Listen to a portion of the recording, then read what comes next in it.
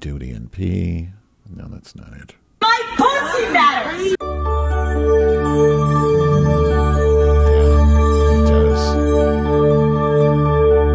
It sure do. It sure do matter. Reagan, does your pussy matter? Does matter. Oops. Do you know what else matters? Corned beef? Oh, no, that doesn't matter. Hagatha, the Roach Queen's roaches matter. Oh, my God. I had such drama with Hagatha today on the Telegram.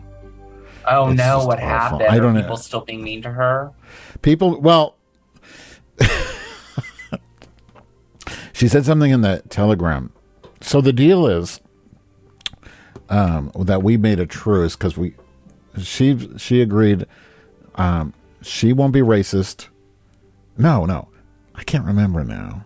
No, it was no Holocaust jokes in exchange for no AIDS jokes, right? I think that's what it was. I heard that on the gram. But then yesterday she said like some awful Holocaust joke or some awful. No, she basically said that Aboriginals are ugly people and an inferior race. She said. Wow. So I said, I was like, Hagatha, you can't do that. So then it all just crashed after that, and then she just went awful. She just went to horrible places, and it was horrible. But so did people she's in the back Telegram now. group go after her after she made that comment? Oh, it was so gripping that I really didn't want to tear myself away from the chat just to come to this because it was getting really just good. I can't even say too much because she'll be so upset that she's being a prima donna and she'll be like, I'm not going to do the show anymore, which is really fine because God knows I never have content anyway. But everybody wants to know how the roaches. I love the Hagatha grums, and I was thinking about them philosophically in relation to your body of work, my body, right? Yeah. On my body on Yeast Radio, and my body.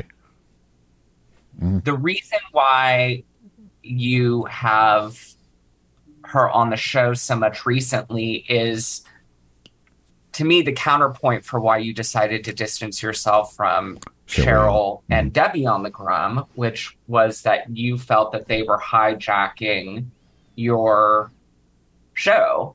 And so it wasn't about, like, Madge wasn't centered. Madge was totally decentered, and it became all about phone calls. Well, it wasn't Debbie and Cheryl. It was just Cheryl, but otherwise point taken. Correct. Yeah.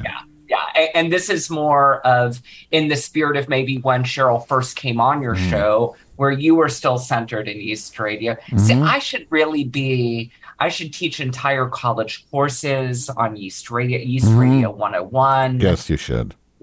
I agree. Yes. So I'm enjoying. Well, the story arc of Hagatha and her roaches is fascinating, and that's why I'm conceding to her demands so often. Like, okay, no AIDS jokes, whatever.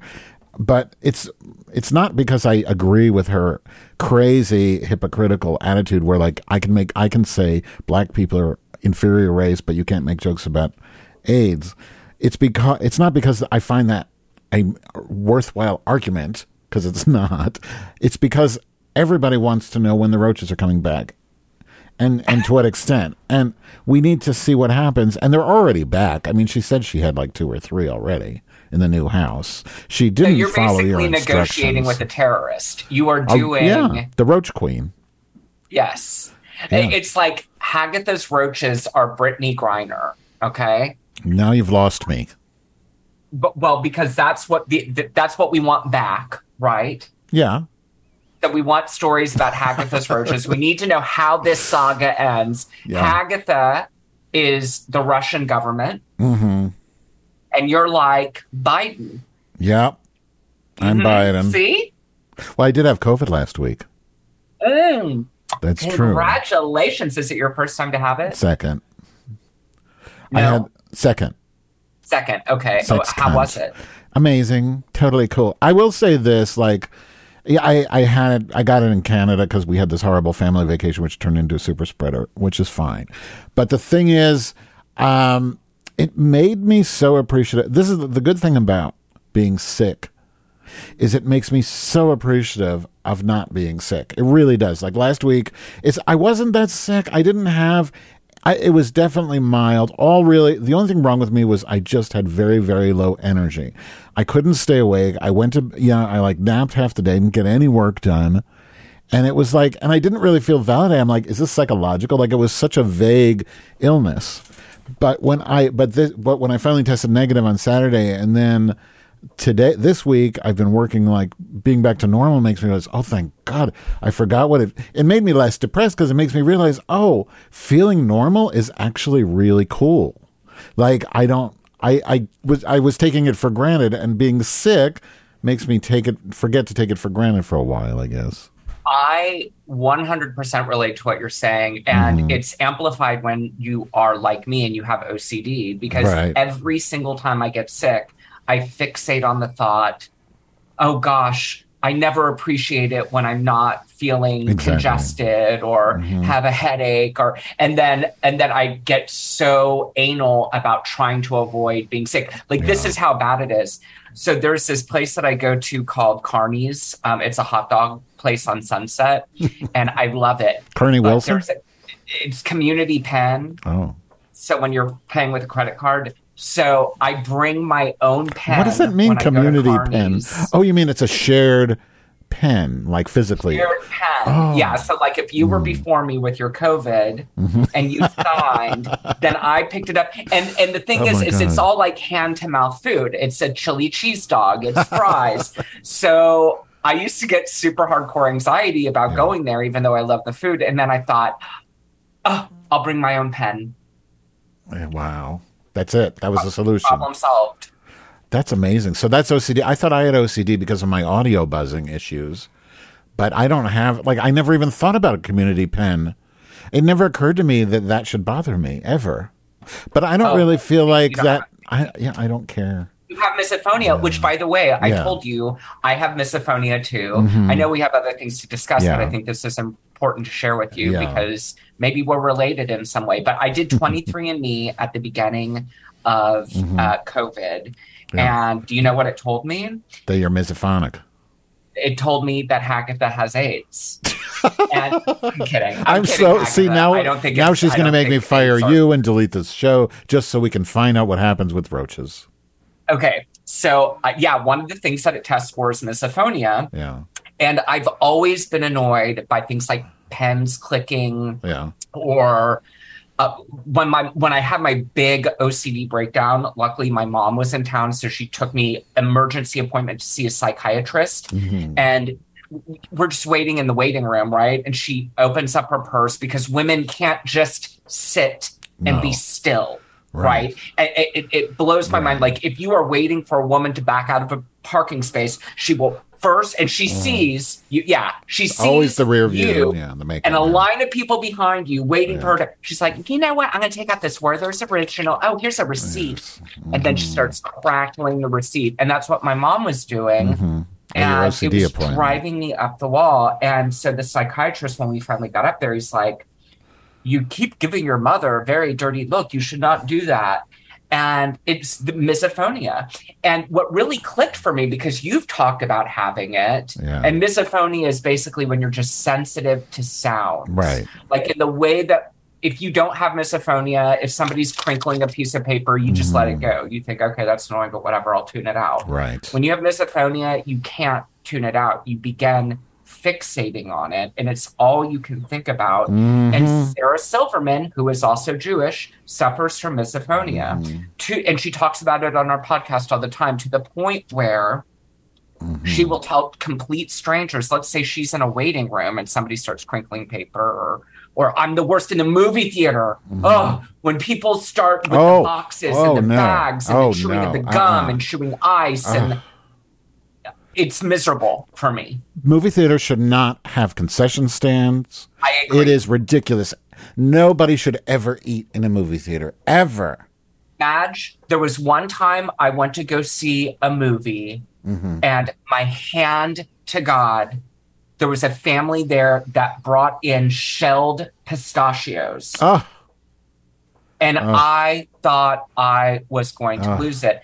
So, anyways, Sarah Silverman will actually interrupt people and say, look, this is not you. This is me. I suffer. from this, and can Yeah. you please help me out, because I will go berserk. Well, the worst thing is these new movie theaters. Well, I haven't been in a movie theater in ages, but they have new ones where you eat there and they come over and deliver like a bucket of chicken to somebody. And then they're eating like chicken wings and French fries. And then you have the smellophonia too. Anyway, just so the 23andMe confirmed this? Is that the 23. It's one of the, so like they search for a bunch of stuff like how likely are you to blush or get bloated flush if you get drink, bloated? and Is there a bloat gene? I have that. I don't know. Because my sister tested, and she's like telling me her 23andMe. She says, she showed me the report. It said misophonia. No, I said, you don't have misophonia? She's like, no, I don't mind that. I'm like, you mean when our father chewed all those times that never bothered you? No, it never. How can that be? You just triggered me. Yeah. I mean, you just triggered me because when I would sit down with my dad, and he was such a loud eater, everything was a smack and a crunch, and I could hear everything, and I would give him dirty looks, and he would get really upset with me because I looked at him with disgust, which I get. Like, looking at the situation objectively, but neither of us realize, like, and I would think to myself, God, I'm such an asshole. I know exactly. I'm such a wonderful dad, and I'm giving him a dirty look. Right. But well, let me tell you what happened to me, because, and then we'll finally start the real topic. I promise, almost. Not really. But, so in 2008, my parents took me on a trip to South America, like a birthday gift for a big zero birthday. And so it was the three of us eating in various restaurants all the time, every day, and I was the same thing, the misophonia. So everywhere we go, my father eating, he was the worst eater. So, oh no. And I would just look at him and stare like I'm a crazy person. I was just angry the whole time because of it, because of that. And that was the only reason, just because of that eating, that noise. It ruined me. So after the trip, like a few weeks back, he came to visit and he like had this serious conversation. He's the type of person, he always had a build up in his head to have this confrontation.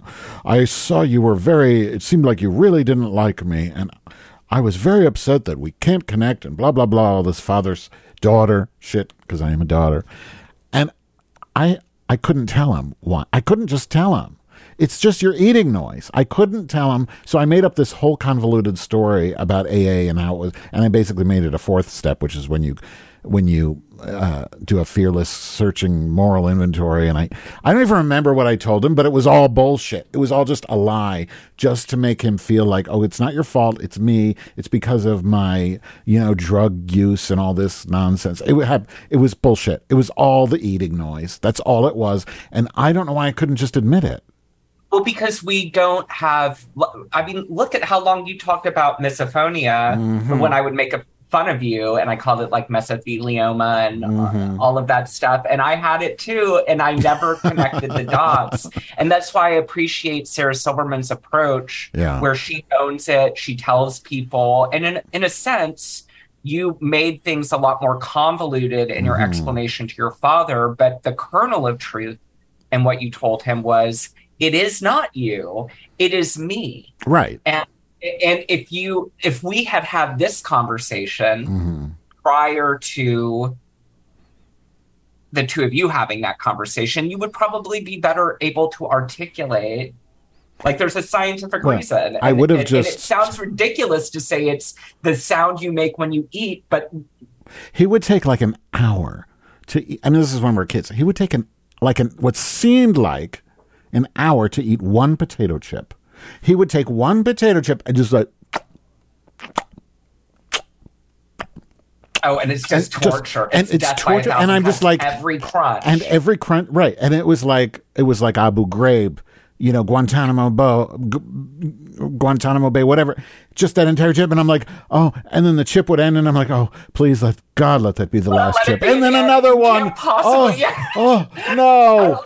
So at the movie theater, when if I'm eating somebody, and they always have, it's not just like a little, like if you look at popcorn that they gave out in like the 1920s to go see a silent movie. It's like this little container of popcorn. They're huge now. They call them tubs of popcorn. And I think, okay, disgusting. My friend Lenny would get the biggest thing of popcorn, and the entire time I cannot concentrate on the movie. I just shuffling the thing. And then finally, because you can tell by the noise when it's getting close to the bottom of the tub, right? Yeah. And then I'd be like, okay, it's almost over. It's almost over. And then he opens up his drink so he can then start crunching the ice. I'm no. But I thought you were going to say he's eating the kernels because some people eat the kernels. You know what I mean? No. That's awful. When they eat the kernels, they're like, oh. So one more thing before we start talking about the economy, and it's kind of related. Yeah. And it's related to food. Here's another thing that drives me. It's more visual. Okay. It's like if somebody's eating something and then a crumb gets stuck to their cheek or on their finger or something, to me, it's irrational. But it's like the most disgusting thing I've ever seen. Is it worse than the mesothelioma for you? Or the same? I maybe not, because I think it's easier to tell somebody, hey, you have something on your cheek than it is to say, when you chew, it is the most awful thing. But doesn't everybody get... See, this is where I normalize my own shit, because like when you're telling me this, I've never really thought about it, but I'm thinking, of course you're going to obsess on it until they remove the thing. Isn't that normal? I mean, who would not? Well, see, this becomes a level of degree thing. So when I would smoke pot, because it's not a pot allergy, You're but a that's what my reefer psychiatrist told me, that I should try to communicate it to people. But I have, there's like point something percent of the population, like a fraction, right, of the population that wigs out that marijuana is anxiety inducing. It triggers underlying anxiety disorders. And I'm not just talking about the garden variety anxiety that people sometimes get called like the fear whenever they smoke pot, where they get paranoid, you know, like the cliche of like, I'm suddenly paranoid.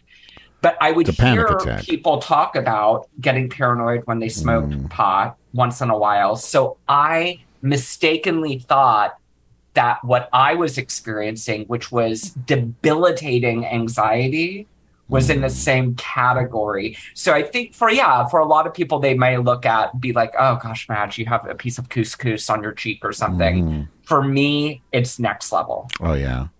Yeah, I don't think I have it that level. It bugs me, but it doesn't end my world like the mesothelioma does. Yeah, they're both pretty bad for me. Lucky but you know what else is bad? This economy, you're all gonna die poor soon. Right. So yeah, I'll let you guide this, because you've been the one to sort of. So as many of you know, Biden had two pieces of legislation that he wanted to get through at the very beginning of his presidency, and one of them was Build Back Better, which would address various climate-related initiatives and also try to reform some of the tax codes so that rich people would start having to pay their taxes. You may remember there was that great moment between Trump and Clinton when they debated, where she was pressing him on his tax returns and how much taxes he's paid. And he's like, yeah, dumb, of course I'm not paying this stuff because you people have never made me. So who's really at fault? And as much as I dislike Trump, that moment resonated with a lot of people. Not that he was ever going to fix that problem. But so it seemed like everything was dead in the water in terms of the Build Back Better part of what Biden was trying to push. And Manchin, as we know, was kind of a holdout, Manchin and Sinema. And it turns out that Manchin wasn't saying no. He was saying, not right now. Let's wait and see how things in the economy play out. And the larger Democratic messaging was to villainize Manchin because of this and to take his maybe as a no. Okay. So nobody expected that any of this was going to get passed. And then there was still work being done behind the scenes with Manchin. And as the employment numbers or unemployment numbers kept becoming released, and as we got to learn more information about where our inflation numbers were, suddenly they were able to work a deal. Mm-hmm. And part of this deal is Manchin is very beholden to the natural gas industry. Yeah. And he's made a lot of money off them. So, and his daughter has some relationship with that too, right? What? Doesn't his daughter have some relation with an energy industry? Is it a coal company or something like that? I'm not sure. It is a coal company, Mm-hmm. and it's like, if memory serves me, because I listened to an episode of The Daily several Mm-hmm. months ago about this. I don't remember anything about the daughter, but I do remember that there's a type of fuel that was being produced, and it wasn't that cost effective because it produced all this like really toxic waste. Mm-hmm. But then they found a way to turn the waste into like a form of energy as well, but it's really not good. Like it's not like any type of like clean energy that you would want to invest in. Cancer gas, yay. But he has made a ton of money working he's like in bed with these people in his state doing it. So the way that they were able to get what's now called the Inflation Reduction Act passed is by making concessions for building a gas pipeline in his state. So Madge and I decided to have a conversation because we were on her show, because we were having a discussion on Messenger or whatever it's called, text messaging, because a lot of people may not know about some of the intricacies of this bill, what it actually means, because it's not really about inflation reduction. So I need a second, because speaking of mesothelioma, my neighbors are being very loud. I have to close my window. So feel free to vamp. Okay. So it seems like calling it the Inflation Reduction Act is just kind of like the Biden administration's way of trying to make it seem like it's addressing some type of problem that is defining the status quo right now, which is inflation. But it will actually contribute to inflation for the next couple of years, and then it will bring inflation down, I think, by 0.1% every year. But it's an oddly named. So I want to mention my conspiracy theory / prediction before we go further, which I have mentioned on other shows, but nobody listens to most of them. But since you're on, I'll get a slightly different audience. But my prediction, which I realize might be insane, and I'm usually wrong, is that I believe that the reason Manchin did the deal when he did is I think they gave him a deal to replace Biden in 24 as the candidate. I don't see any other convincing reason why he would do such a 180. Now, I heard what you said, and that's that it's more about timing, and I get that that's his explanation, but I don't buy it. I think that as a politician, he needs, he's in it for the power, he's in it for the money, and they had to give him something big to flip on this, and I think they offered him the presidency in 24. As crazy as that sounds, it's almost embarrassing to say it. I just wanted to put that out there. Yeah, I don't think that's what it is. I put down some notes here, and so this legislation was secured when Democratic leaders agreed to speed up a separate measure to speed up the permit process for energy infrastructure, and that would make it a lot easier to build a gas pipeline in West Virginia. But there's also but isn't there like 600 or something million acres or some not humongous number of acres of federal land they're giving to oil companies to drill?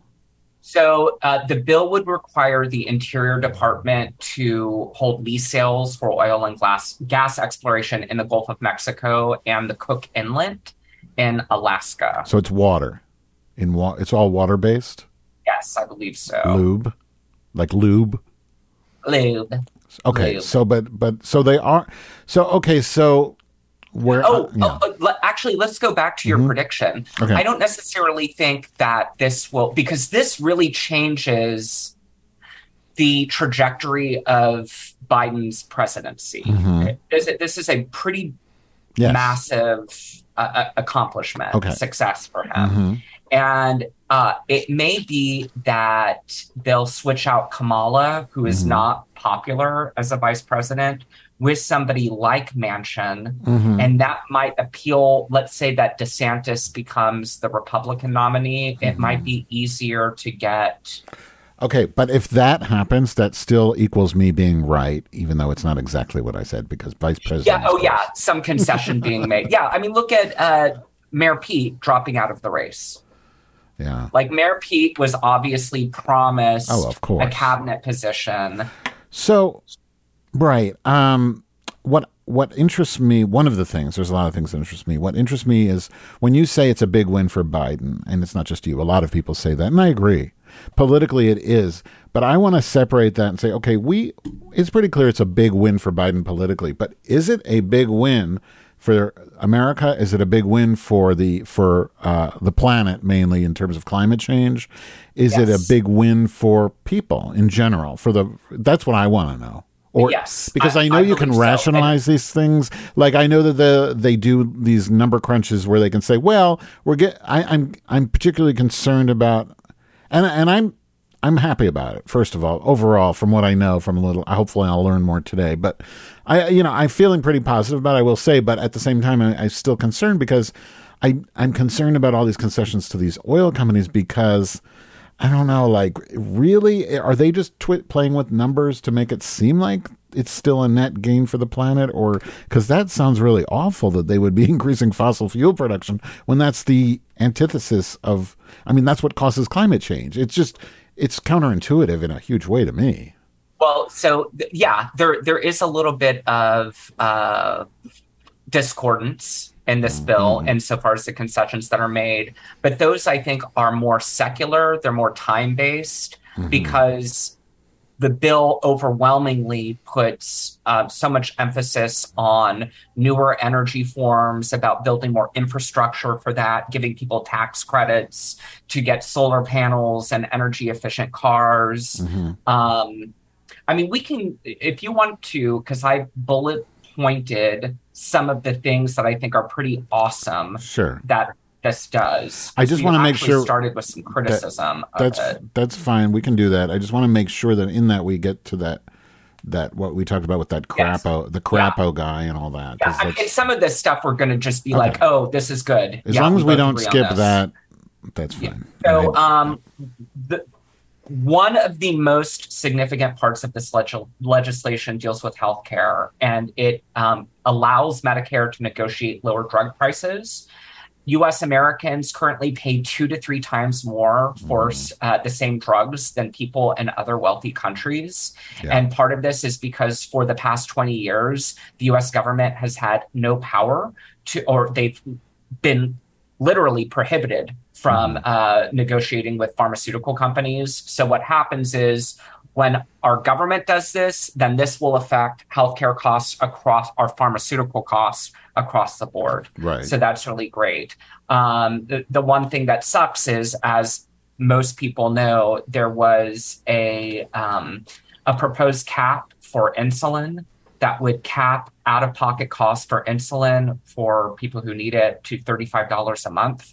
And Republicans gutted that. Okay, but I'm confused about this because I thought I read that the drugs that it covers is extremely limited. It only covers like 10 drugs or something.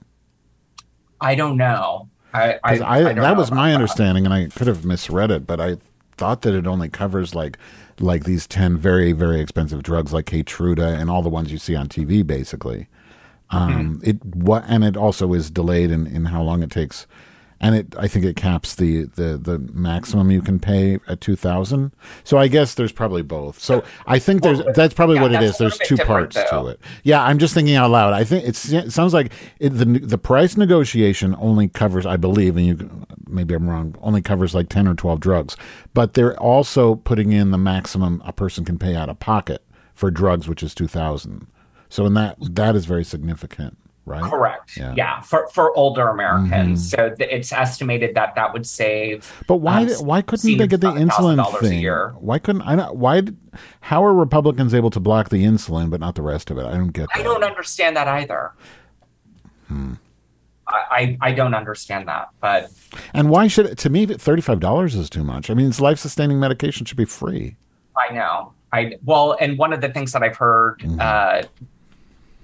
Gavin Newsom, the governor of California, say is that he wants the state of California to start producing insulin, kind of like an afford thinking, which I think is would be tremendous. Yeah. Another thing related to healthcare is that it would extend Affordable Care Act subsidies through 2025 because they were scheduled to expire. And this would prevent 3 million people from becoming uninsured. Right. So that's. But it's also I mean, this is very incrementalist, but it's also a very neoliberal thing. These subsidies are basically, it's a corporate giveaway is what it is. I mean, let's call it what it is. That money is going to Blue Cross, it's going to Aetna, it's going to Cigna, United Healthcare. That's who gets that money. Normally, the people would pay it. Yeah, that's true. But they're going to get more because more people are going to be able to afford it. So it's kind of a scam to me. But I do appreciate the overall effect. I mean, it's incrementalist. All of this is incremental improvements with the hope that maybe we will have universal health care someday, I guess. I'm skeptical of it until I saw how incrementalism worked very well for the Republicans and how they were able to overturn Roe using that strategy. So, I don't know. Well, it kind of reminds me of when Apple first had the deal with AT&T. And so, you're getting this cutting edge smartphone technology and it's being subsidized, but you're still paying for it. Right. They find all of these ways to nickel and dime you and to trap you into these contracts. And it's just so much of this money that we're paying is being sucked. It's just being siphoned out by these corporate profits. It's just whatever.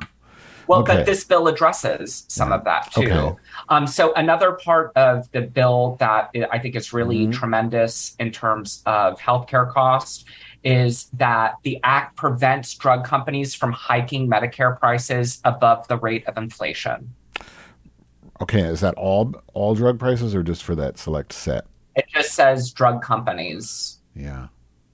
Okay. Okay. So... I guess now we can move on to some of the energy stuff. Yeah. Because this stuff is a little bit more. I mean, I would just conclude and say I think a lot of this stuff needs to be fact checked in a way that these statements are very broad. And I think I hope there's some good reporting that's going to come out to explain, hopefully the Daily will get into detail on this stuff and just say okay, we really need to see how this stuff works in practice, there's too many questions that need to be answered still. Well, yeah, and I'm doing this podcast, I think, is super helpful because then what it does is we only thought to start asking questions about. Let's go ahead and skip to the IRS. Would it be helpful if I do active listening like Michael Barbaro does when he interviews on the Daily? And then the people who fill in for him do the same thing. It reminds me of SCTV. I don't know if you ever saw that in the 70s. You're probably too young, but there was a show called SCTV, which was just wonderful. Second City TV, and they used to have this fake Merv Griffin. And Merv Griffin, they had a fake Merv Griffin. Every time his audience would say something, or his subject would say something, he'd go, ooh, we'll be right back. Actually, you do that with Hagatha a lot, too. Do I? You want Hagatha to finish with the story, and you're like, okay, yeah. Because she won't stop talking ever, yeah. Okay, let's actually skip down to the IRS stuff because we can always go back up to the environmental stuff. Or we used to in say fact, the environmental stuff is really not all that interesting. We've already kind of discussed it. I mean, to me, the thing that I think is the coolest part is that at least it gets us in the step reversing course from Trump's administration, where we are no longer part of the Paris Accords, where we don't care. We're back to reducing emissions. I want to get to the part that makes me angry. And tax credits for, if I want to get a Tesla. Yeah. It was interesting, too. Another interesting thing is the tax credits only, I think, really come into play if you're buying a clean vehicle that was manufactured in North America, which is an important step because then it moves production jobs back to the United States. Good. You know, this is an aside, but it's really interesting. But I found out, and it was from, it was like real reporting. It wasn't fake news, but I don't remember who it was from. But they were invested, somebody who follows Tesla, a reporter who's followed Tesla for years, they said that Tesla's profits are in danger of going down a lot because the reason, so they get a lot of, you know, that their profits mostly are come from these tax credits, right, for the electrical cars. But what I didn't know is that those tax credits are paid by the other car companies because they can't produce electrical cars. They're credits.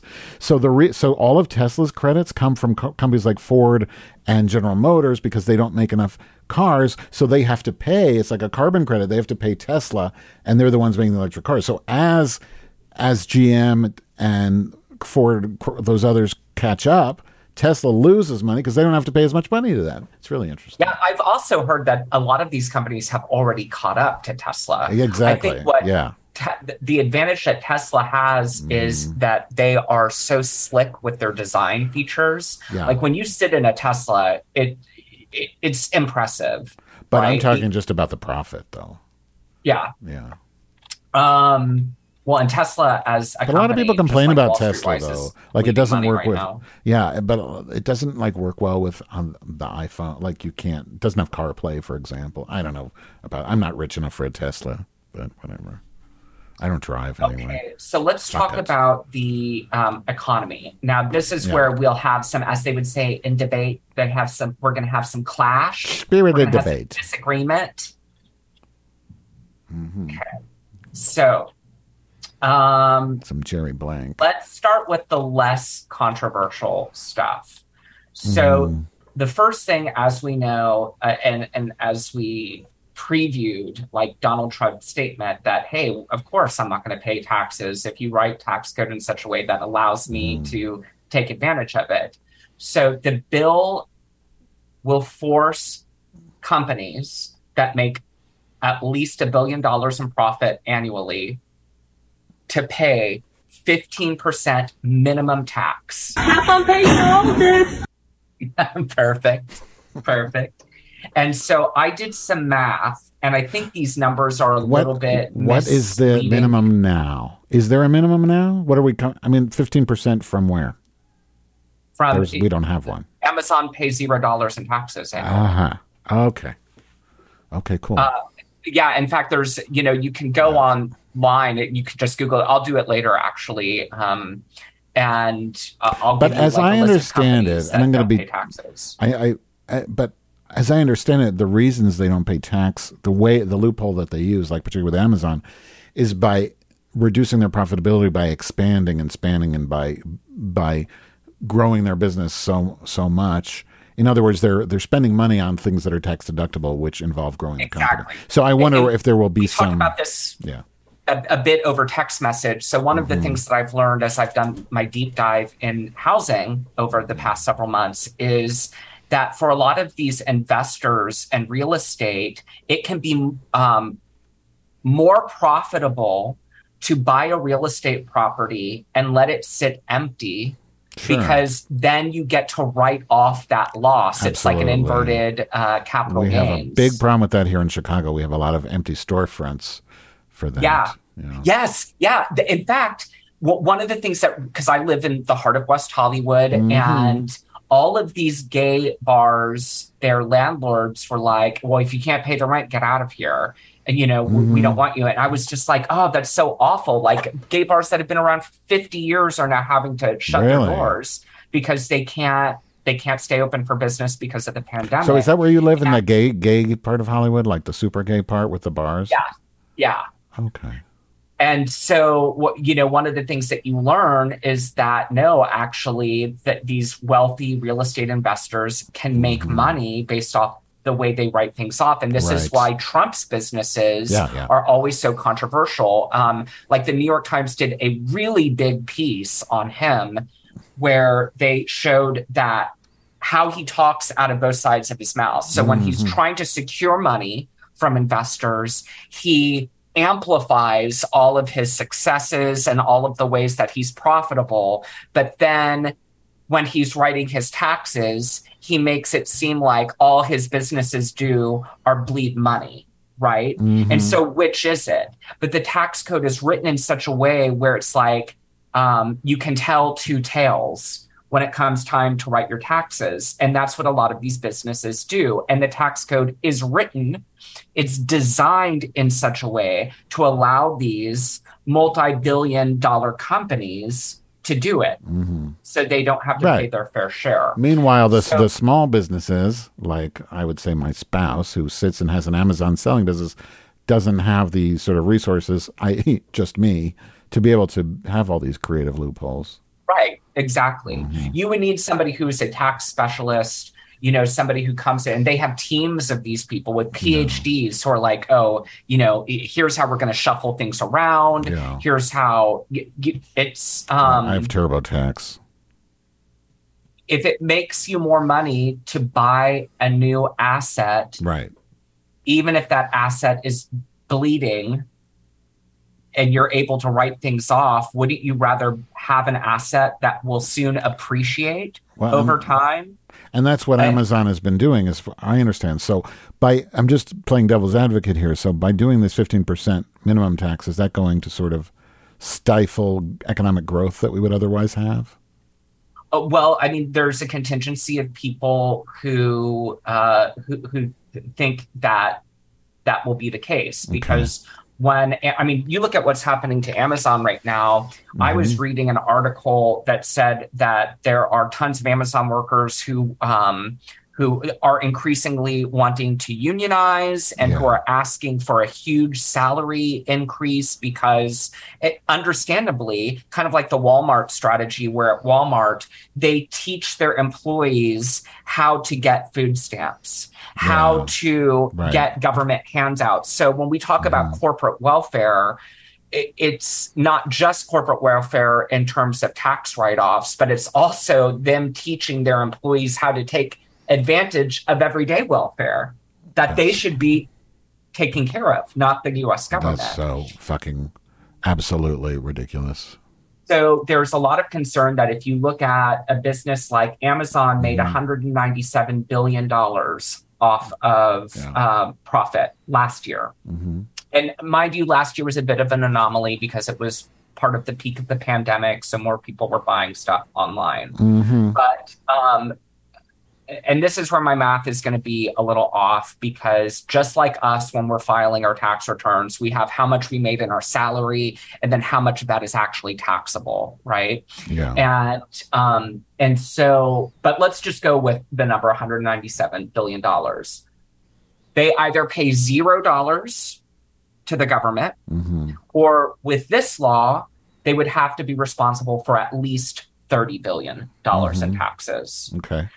And so I see that as a win, but then the concern is, and this is why the bill may be ironically titled, as we Raise know, prices. When these businesses have to fork over money, they're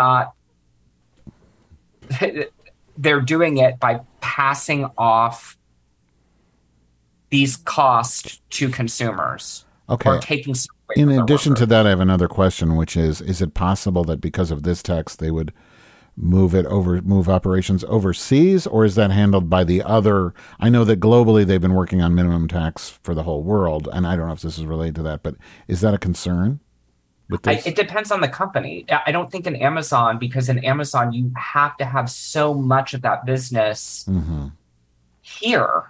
You know, But a you lot have of- to have sure, not for Amazon. places where you're storing your goods and the shipment and.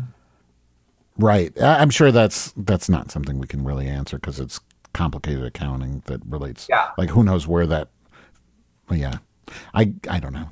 Yeah. So I think that this 15% thing is, I think ultimately it is a good thing. I think it's important that people have been complaining for a long time that these businesses don't pay their I feel fair like, share. and I agree with you, but I also think like, I know we're so like, yay, rah, rah, capitalist, but at some point, why can't we talk about price controls for some of this shit? Like, that's just, we're not allowed to even suggest price controls, but like, why can't we control prices and say, just like we did for they did in this bill for the Medicare, right? The price that Medicare. Wait, those drugs that can only go up by the inflation. Was that just for Medicare, or is it for all drugs? It's well. The I'm sorry, not for all ability drugs. For I the mean, government to negotiate is dealing with Medicare, but that has that Medicare price, pharmaceutical prices impact prices for other consumers as well.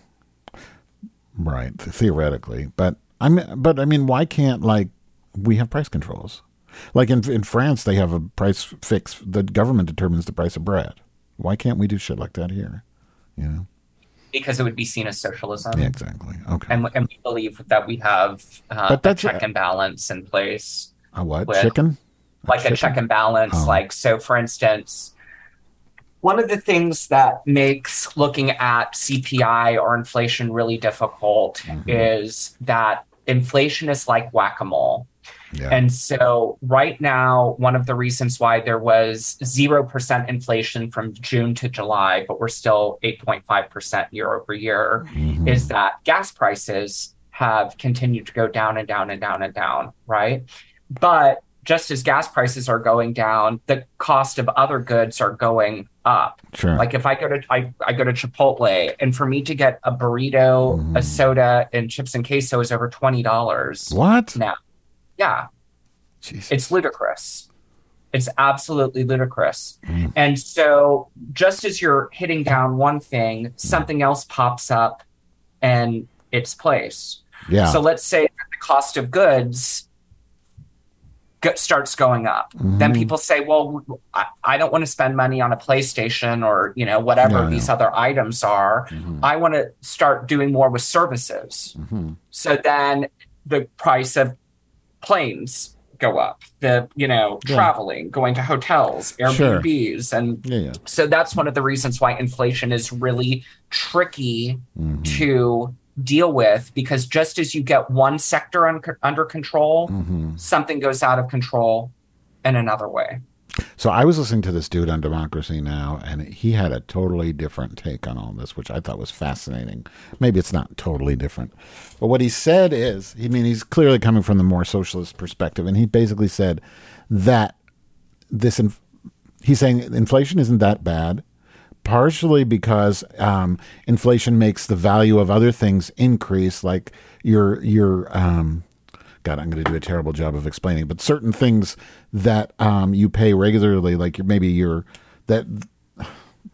some things don't go up in price and actually go down in price because they're not increased. So the value, because you're getting more, assuming you're getting a higher salary to compensate for some of the inflation, it actually makes other things that don't change in price a little cheaper. That sounded kind of cuckoo. Forget about that. That doesn't even make sense. I'm not explaining it. But the other thing that was interesting is he said that they're using this tool, the interest rates, to bring in order to fight inflation as sort of like almost like a false flag, not a false, but a false operation, like it's deceitful, because what they're doing is they're using it because the problem is, and I'm not saying I agree with this, I'm just telling you what they were saying.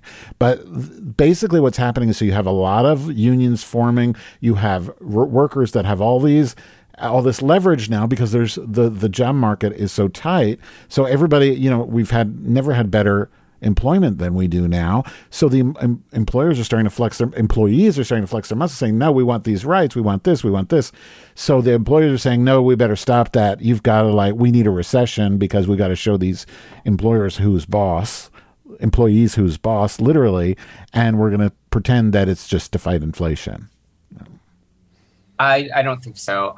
So employment is a lagging indicator of a recession. So part of the way that we look at bubbles, and we talked a little bit about this on your show before, but so a lot of the reason why we have amazing employment right now are very low unemployment. I think it's 3-point-something%. It's super duper low. Right. But it's not based on the fundamentals of our economy. So one of the things that we talked about the last time we talked economy on your show was how you look at growth stocks. You look at, companies like Uber, it took them a decade before they were able to turn a profit.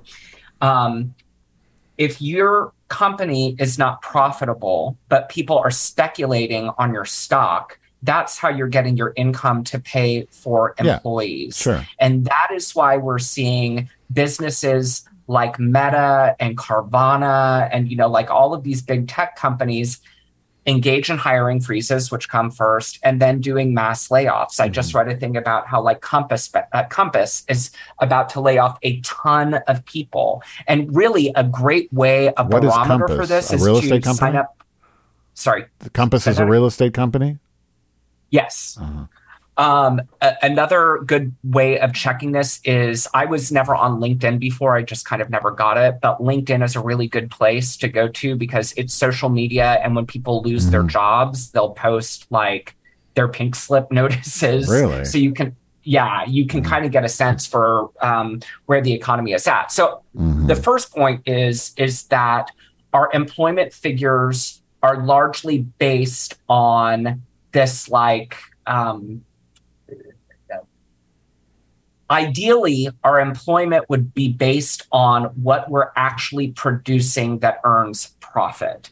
But that's not what it is when you're in a bubble. So much of that is based on speculation. Okay. Where if you're Meta, you're hiring like 5 people to do the job of one person. If you could really oversee them and make sure they're on target and doing what they're supposed to do, right? Yeah. So I think what is going to happen next is we're going to continue to see layoffs, and spikes in unemployment can happen pretty fast. It's not like the housing industry going down, which can take years to do. You can see doubled unemployment rates over the course of a year. When things start going south, they go south very, very quickly. And so what I think will end up happening, and this is where I partially agree with some of the things that you were laying out, these companies are going to say, okay, the people who refuse to come back from work from home when we ask them to, goodbye, you're the first ones we're getting rid of. Can I just say for me, yay, because I need a vacation so bad.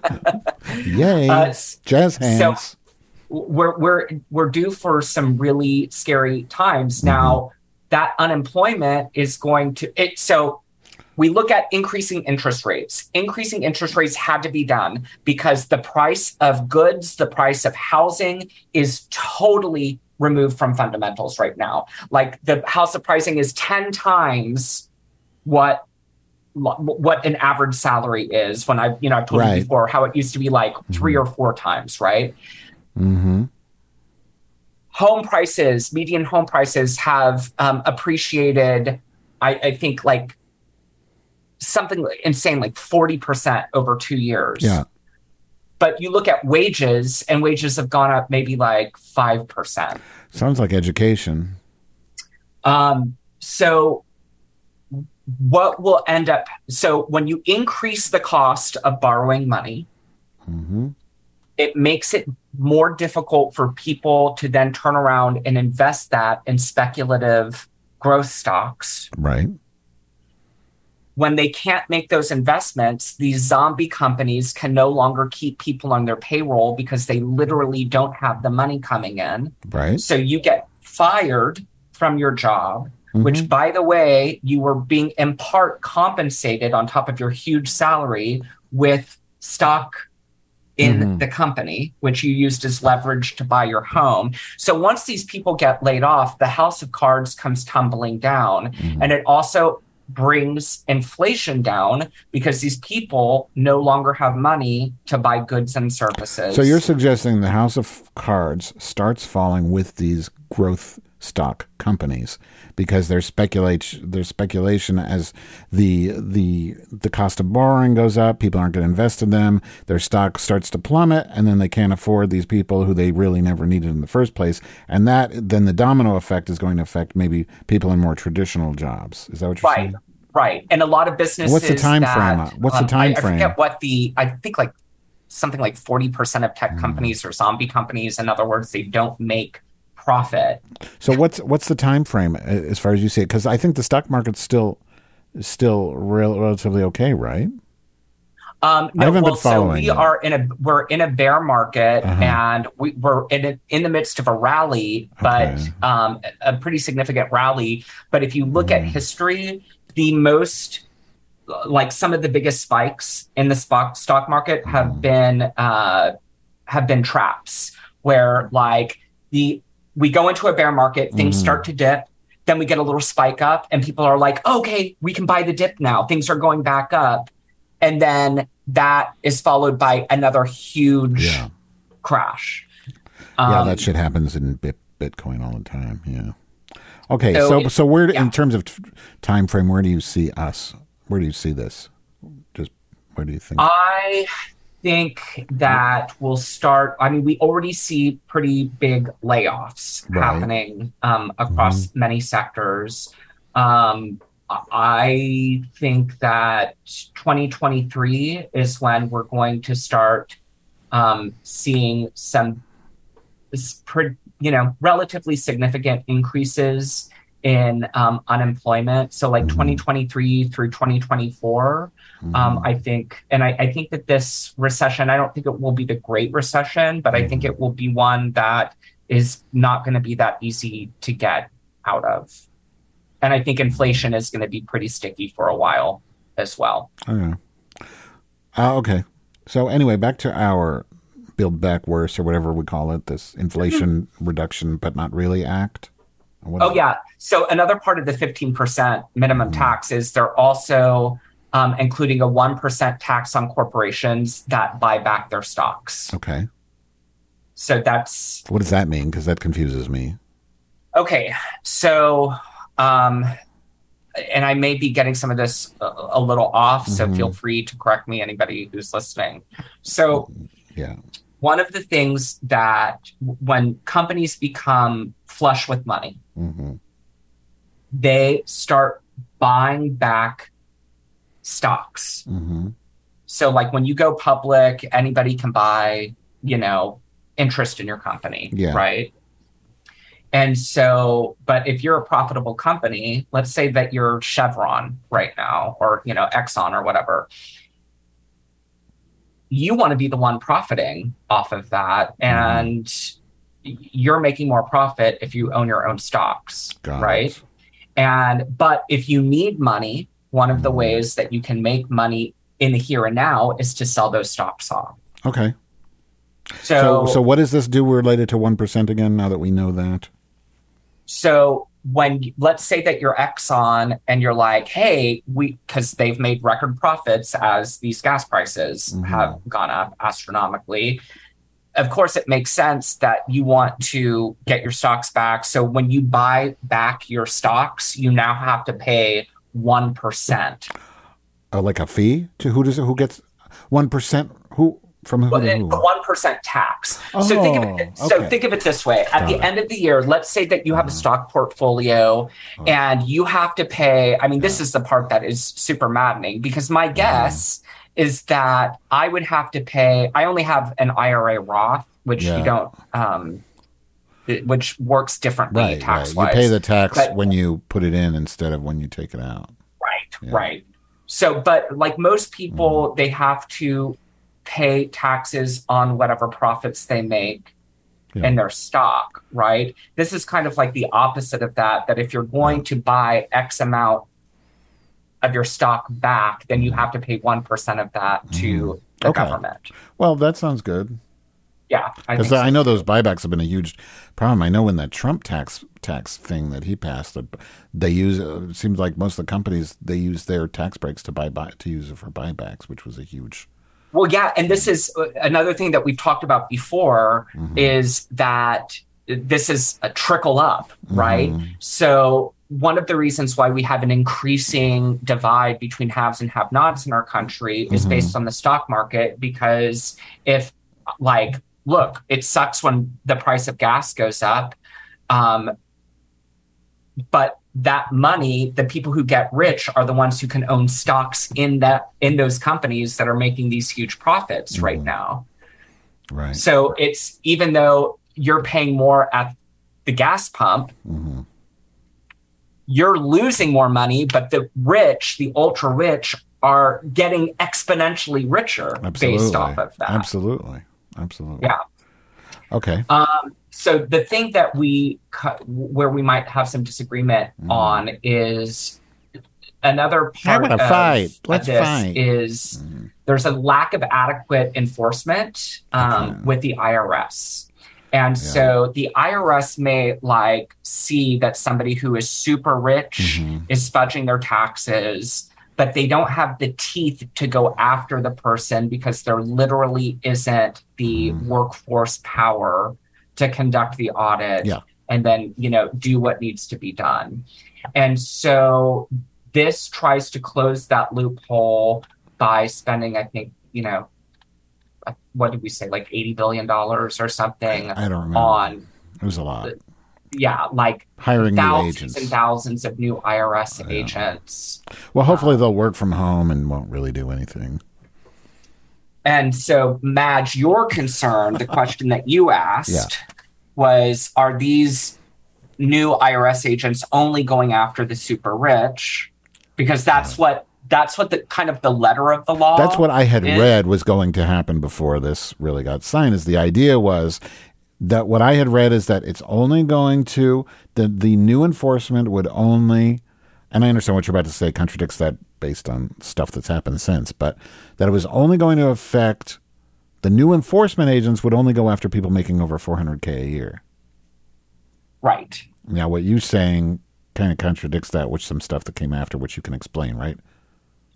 Yes. Okay. So that's not really what is going to happen. So it's not that. So they're hiring all these like people for the IRS, but they're not saying, okay, all these new hires are only going to be targeting people who make $400,000 or more. It's like, I can't even imagine what that would be like logistically. Although there are Republicans who said, hey, if this is kind of like what you're going after, then there needs to be a provision in the bill that says all of these new IRS people aren't going to go after small businesses.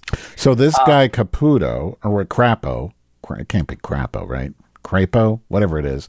So Crapo, who's a Republican, as I understood it, from that article in New York Post, said basically he was trying to put forth an amendment that would have forced those new agents to only go after the high revenue folks, the 400 plus, and in order to sort of protect, as he put it, small business owners. And so this was a Republican trying to do this, but it was defeated by the Democrats. Am I wrong? That's correct. So that isn't that surprising? That surprises me because aren't the Democrats supposed to like just tax the rich and protect the middle class? Why would they do that? Well, like I said, it's one thing to say, I get the spirit of that. I understand the spirit of that. Yeah. I don't understand logistically how that works. Like, think about that. So we're gonna open a new, I know like the IRS has offices in Austin. Yeah. We're going to open a new building, and in this building or on these floors, here are the new people, and they're only going to be looking at files of people who make X amount of dollars or more.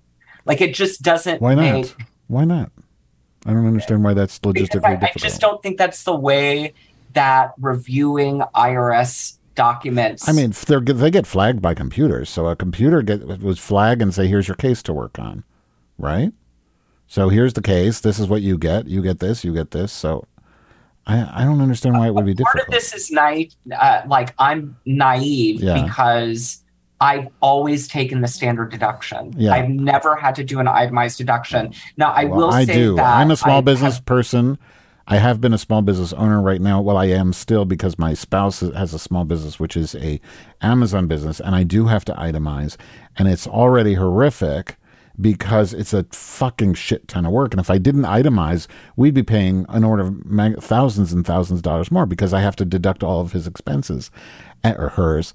And so, and then what made me really skeptical of Democrats, to be blunt, is when I found out that the American Recovery Act from last year, which the Democrats did, included this this change, which basically requires payment companies like Venmo, PayPal, and Cash App to report any income over $600 to the IRS whereas before it was 20,000. So it means it's, you know, and then people will come back, people defending a lot of Democrats, because I went all over this on Twitter.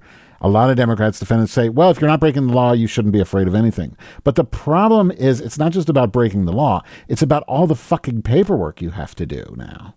Because, you have this piece of paper from PayPal, from Venmo, that you have to file, and then you have to make sure that all of your deductions, all of your income matches it, and then you have to make sure that you're able to, deduct whatever you can, because now that you do that, you have to do the deductions properly. And the fact of the matter is, a lot of people, let's just talk real. A waiter, I mean, this is reality, right? I'm just going to keep it real. As a waiter, right.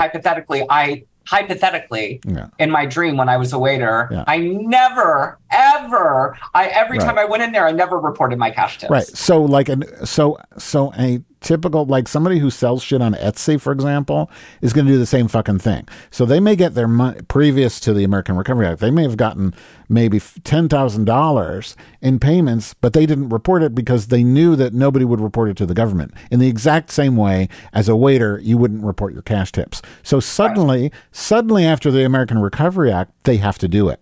So they're out a shitload of money. So they're already going out, and these are gig workers that they're going after. And yeah, those people legally and ethically, you could argue they should have been paying their taxes all along. Just like you as a waiter should have been reporting that. But the reality of it is nobody's going to report shit that they don't have to. That's just the fucking reality. So what ended up happening is a lot of these gig workers are screwed for the American Recovery Act because of this. And by the way, the only payment company that I know of that was exempt from all this is Zelle. And guess why? Because Zelle is embedded in Citibank and Chase.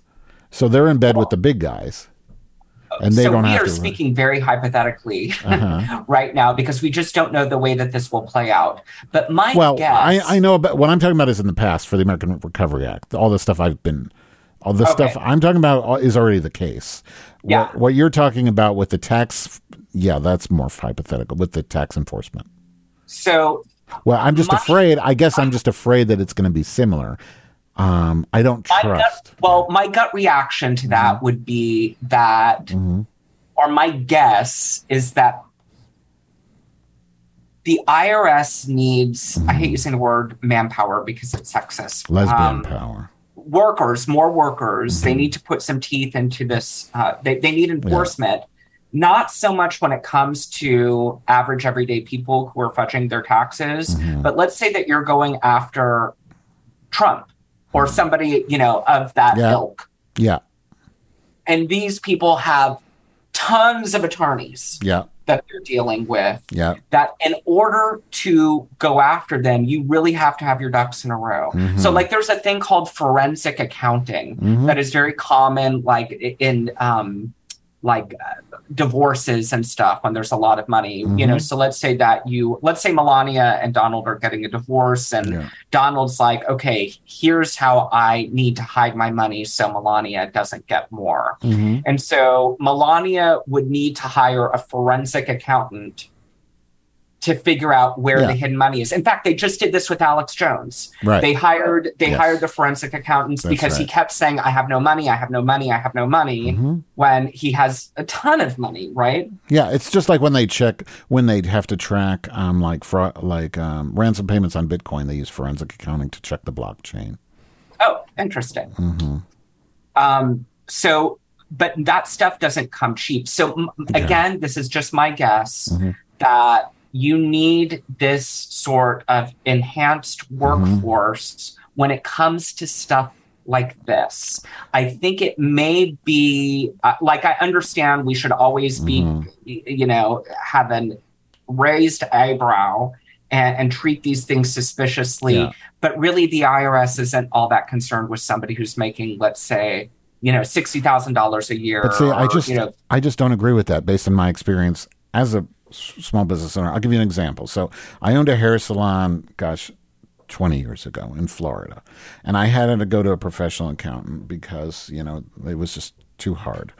And and I would get these weird bills from time to time. It would just say a bill for $50 IRS. My accountant would just say, pay it.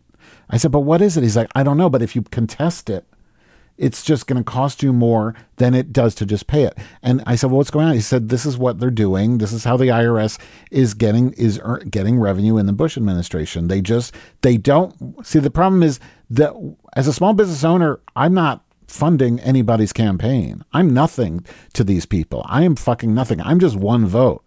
But these corporations who really aren't paying their taxes, and these rich people, they represent a fucking shitload. They can make or break an election. So instead of going after them, they're nickel and diming people like me, sending $50 bill here. My mother got $150 thing she had to pay, exact same thing, and that was just a few months ago. And I had she couldn't even make the payment. It was such a pain in the ass with your account numbers and shit. They nickel and dime people. This is what the IRS does. This is its track record. They are not to be trusted in this regard. They go after the middle class, and unfortunately, I'm seeing, based on what I saw happen with the American Recovery Act, I'm seeing the Democrats do the exact same thing. And I'm willing to be open-minded, but I will tell you this.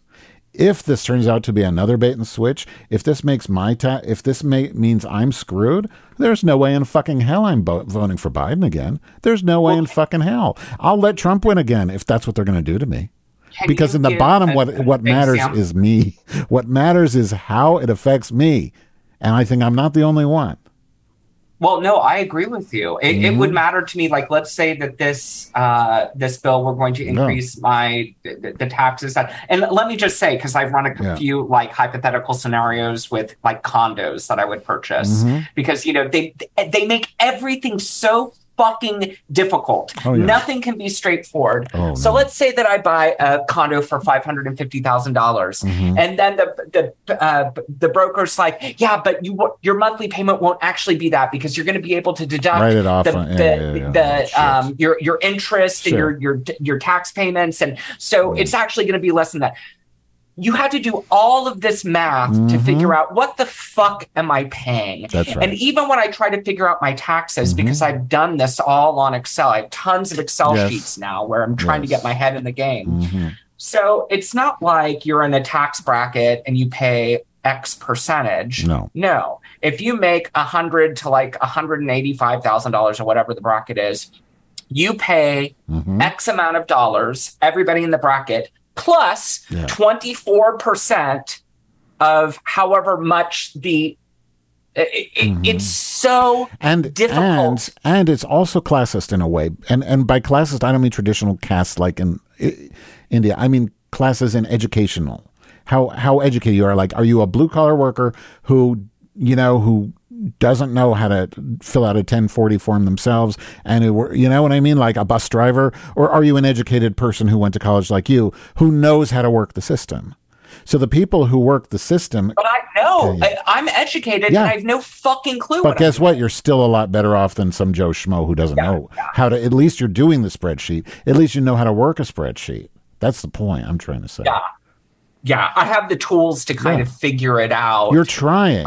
You're going to find the loophole. Like with me, like, I don't know. I'm trying to think of other examples. There's tons of examples. Give me a concrete example, because I do have to say I am one of those people where, like, the waiting tables thing was a perfect example for me. Like, I could really relate. If you're in Texas in the 1990s and you're making $2.13 an hour as your base plus tips, I understand where you're not entering in your tips. That kind of makes sense to me. The but Etsy seller, an example. Okay, an Etsy seller is the exact same thing. I can give you it's hypothetical, but like an Etsy seller who sells T-shirts, right? Who made $10,000 in 2019.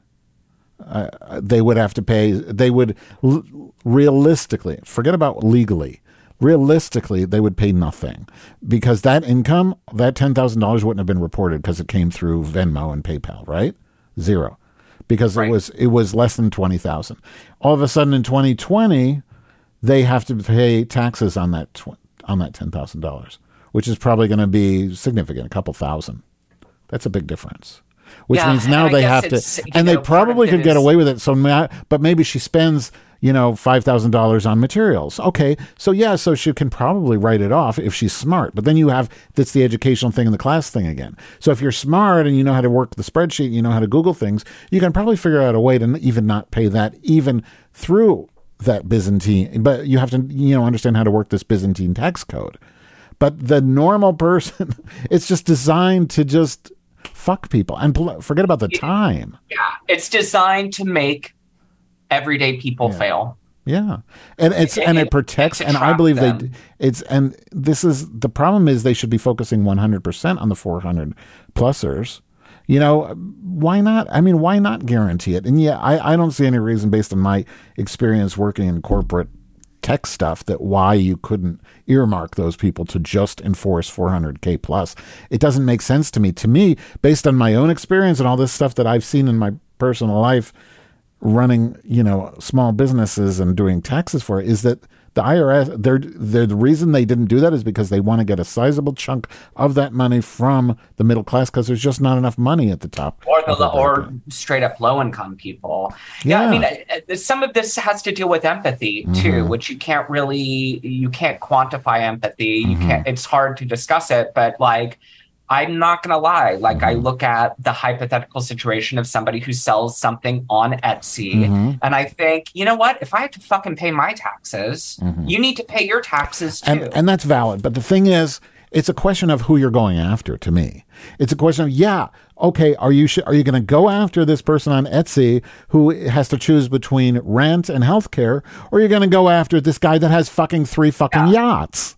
You know, that's and this is the difference between a Trump and a Bernie Sanders. Exactly. Right? It's not, everything's not equal. It's not the same. It's not like everybody has to, nobody's above the law, but, you know, there is this thing called reality, which is, you have to have empathy. You but do. Here's the finger trap of it all, right? And this is, I mean,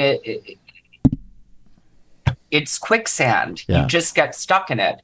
Because I look at Bernie Sanders' policies. I mean, we've talked a bit about how, like, some of my economic philosophies are starting to skew more conservative. But I think in my heart and soul, I really believe in what Bernie is selling, right? But I feel like if we're not going to have that, then some of the conservative stuff does make sense to me. Yes.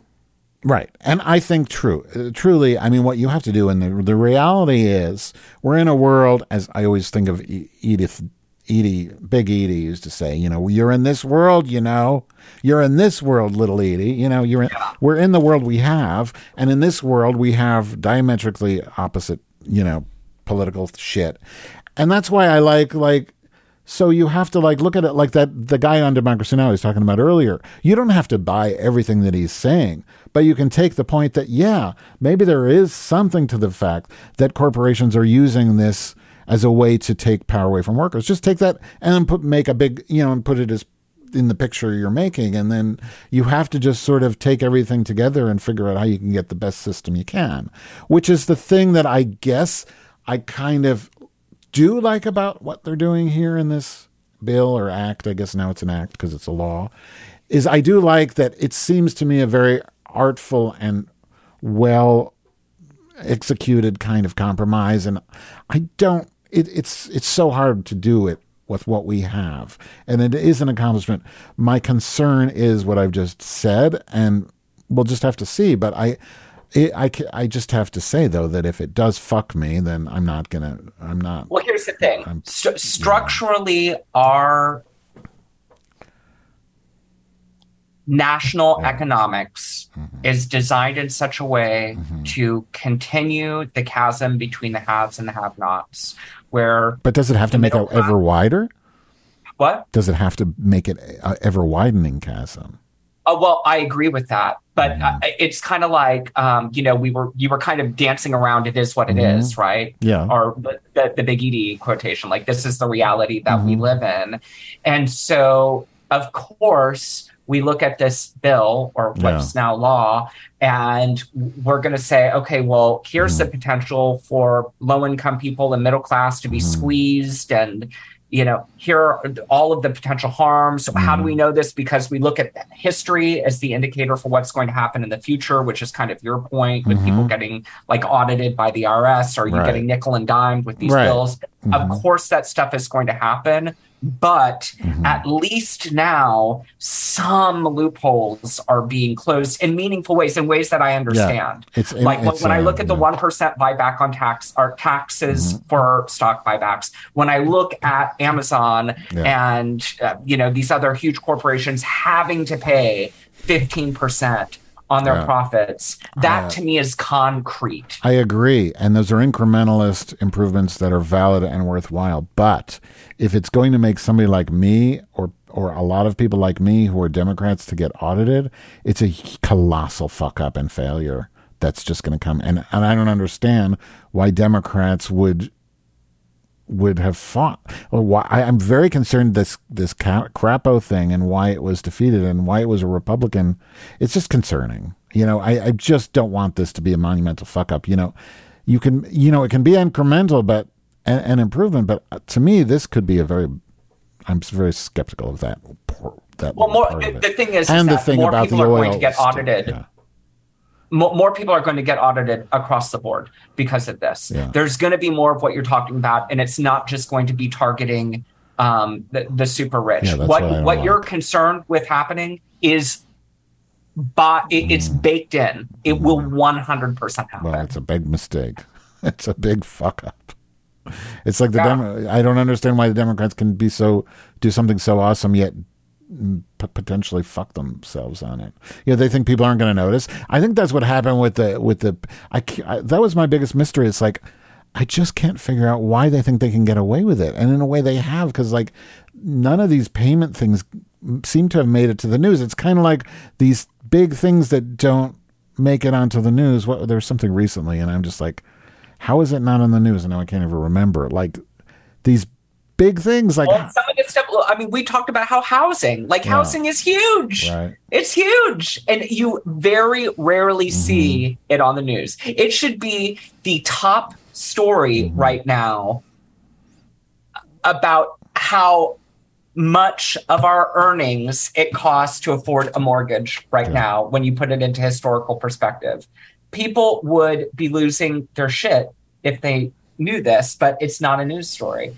And one of the reasons why is because a lot of these companies who benefit from it not being a news story also control the news. Right. Which I know that sounds very like tinfoil hat and mainstream media, but it's true. I agree. And I think like a lot of times, like when I see these drug ads, and I've said this before, these drug ads for like, if you're blind and, have problems sleeping at night, buy this pill. Why are they showing this to millions of people? There's like 5 people this applies to. And I really feel like in my conspiratorial mindset, those drug ads are just fucking kickbacks to the network so they won't talk about, drug prices and Medicare for all. Do the bulging eyes one. Have you seen that commercial with the blonde with the bulging eyes? And throughout the commercial, she's just taking off a series of sunglasses. And I'm like, no, I want to see your bulging eyes. Oh, no, my mother's best friend, Lori Lowe Pipero, has that. It's Graves' disease. It's horrible. Her eyes are like, we used to make fun of her. I am Lori Lowe Pipero. And she's very nice. Her name. Hold on. Lori Lowe Pipero? Lori Lowe Pipero. And her daughters, Susie and Jeannie. I have bulging vagina syndrome. She went to Smith College. And MPM. Of course she went to Smith College. Isn't that where you went? My sister. I went to Vassar. Of course.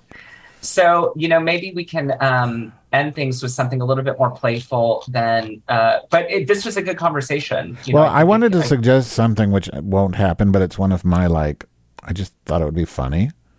But wouldn't it be funny to, try and promote this, whatever it is, Inflation Act, as if we're selling something on QVC? I was just thinking, because I don't understand. If we're selling it on QVC, you and me were co-hosts, and we're like, look at this. You're going to pay so much less taxes, and we're just going to be a 5%, 15% minimum tax. And hold on. How about this? This stock buyback is a herringbone. Yeah. It's a 12-inch gold-plated herringbone stock buyback. I mean, I don't know how it would work. It's just in my mind. I was watching us talk, and to me, I felt like we were doing a QVC ad. I don't know why. It's just weird. It just seems so interesting to be in a place in life where I actually care about stuff like this and trying You've to always figure cared, things but you're just out. getting more. You're getting more educated about it, which is good because I'm not. It's too hard. I have a question to ask you. I was talking to my therapist earlier, and I've been in Right. kind of a rut for a number of different reasons, but I'm just curious to know if this is just me or other people are experiencing it. Okay. So I'm going to kind of work. I hope in this doesn't reverse start with my order. vagina. No, go ahead.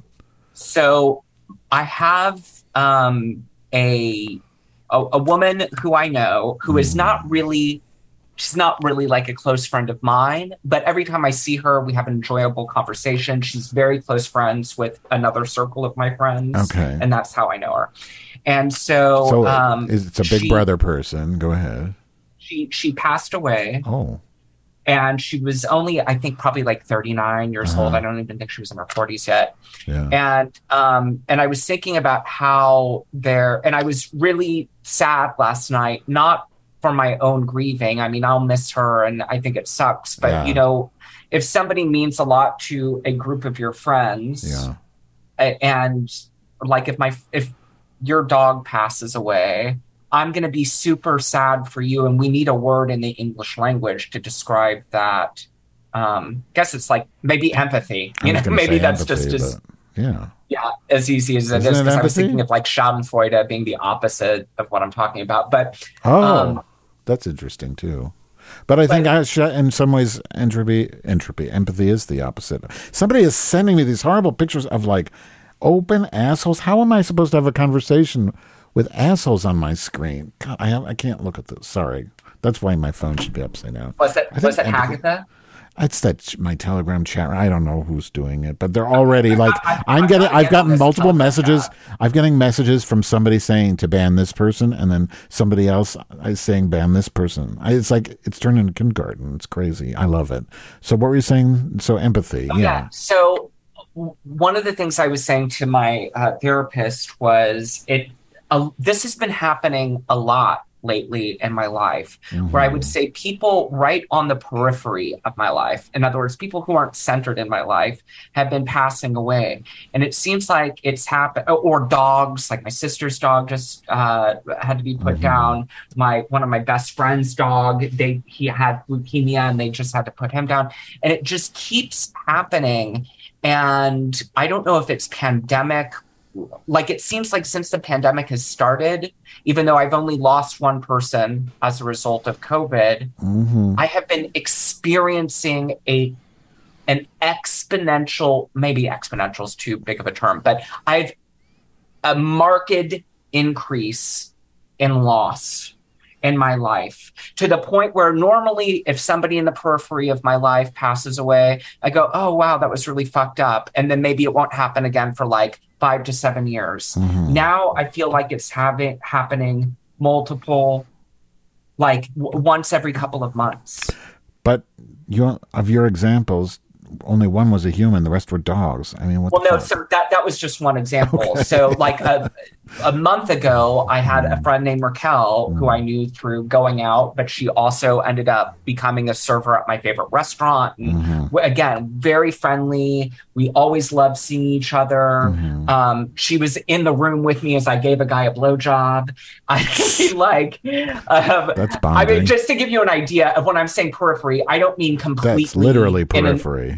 In another solar system from my friend. Was she like waving? She's like, you giving a blowjob? Hey.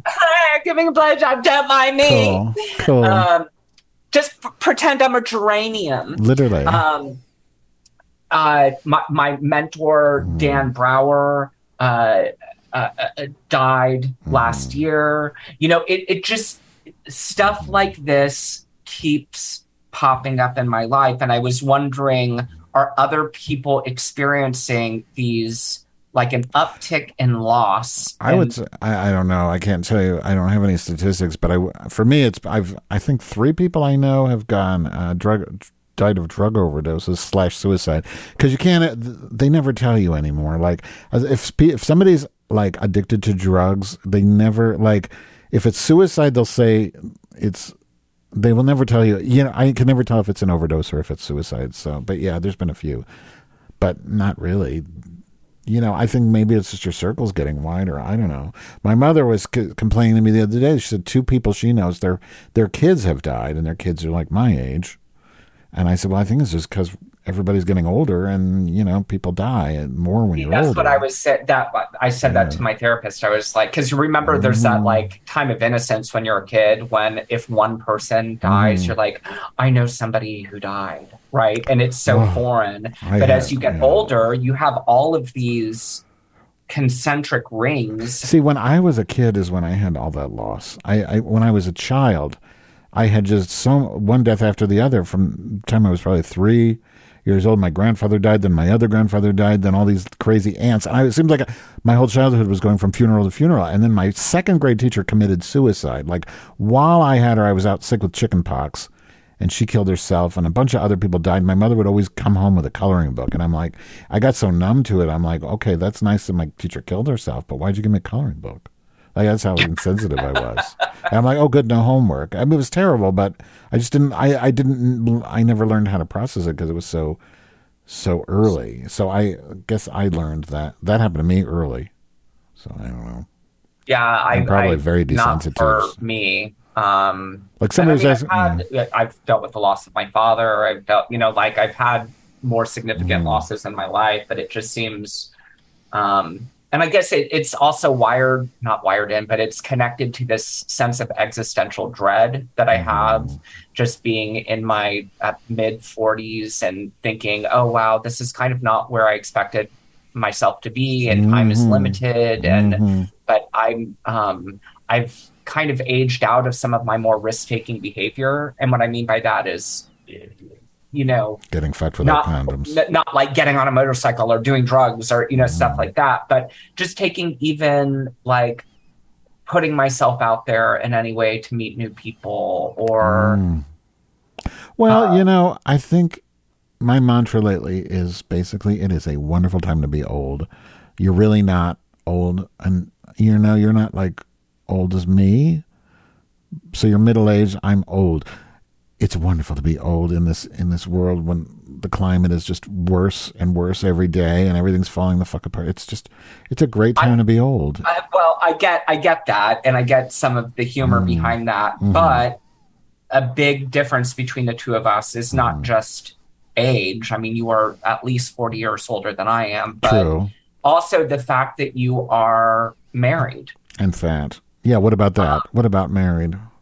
But, like when you're married, you have, think about things from my perspective as being a single person during the pandemic. Yeah, I can't. I do have a lot of sympathy for that because that seems like it'd be really hard. Yeah, and it's I have a very tight circle of people on Facebook. I think I have like 120 Facebook friends, and I share a lot on there. And there are times where I try to be reflexive about that and say, I know I share a lot of stuff on here, but please understand that when something happens to me at work, I don't have a spouse to come home to say, this just happened to me. Like I need, and so it's. So you don't feel you feel like there's things you have to do, like get married. I feel like the thing I said to my therapist was, I said, I am such a more compassionate, understanding human being now. I would rather have the mindset and maturity that I have now than, let's say, the abs that I had when I was 20 years old. Well, I can tell you that superficial shit doesn't have anything to do with finding a relationship. I think and often it hinders it. The people I know that are in relationships mostly just look like me, just blobs. Right. The people that are working on their bodies, they're single. It's just, it's about being happy with yourself, I think. I agree with that 100%. 100%. But, part of this is just being at a point in my life where I recognize that it was so freeing for me for my therapist to say, because I was like, I've got to get out of West Hollywood because it's really difficult to date here because everything is so superficial, because everything is about bar life. You go into bars, the music is so loud, you can't possibly listen to anybody. Right. So what you're saying is actually turned upside down because there is no opportunity to have an intellectual exchange with anybody because by the way things are structured, you can only see the way people look rather than who they are. And that's why all the time people go on dates with like these super good looking people who have nothing to contribute in terms of conversation. Right. Well, and so, but at any rate, let me turn my this. therapist, Go ahead. My therapist said to me, she was like, it's not in your imagination. Everything that you're saying about West Hollywood is completely true. And so I'm just like on the precipice of being able to like jump off into Long Beach, which I think will be a place that is a lot better suited for where I am in life. Well, let me just, you have to, I think I can bring it back to where we started when I was talking about being sick from COVID and then being able to appreciate not being sick. Don't try to, at least, because it sucks. I understand you want to be a partner and have somebody to come home to and all that shit. But don't forget, don't take for granted what being single is and the freedom that gives you. Don't forget that, because you don't have to argue with anybody. You don't have to fucking, negotiate every fucking thing in your life. You don't have to be, in the same room as somebody for 2 years when there's a pandemic. You have a ton of freedom. You can do whatever the fuck you want to. You can do whatever you want to. I get it. The grass I'm just is saying, always greener. just don't. Yeah, because there are things you will miss when you are married. I'm just saying, appreciate those things. There are things about, let's say, West Hollywood to appreciate as well. But however, I also recognize that I am at a different point of my life. And I always say to people, I've aged out of West Hollywood, and they kind of roll with their eyes. And I'm like, no, really, I'm at a different, my values have shifted.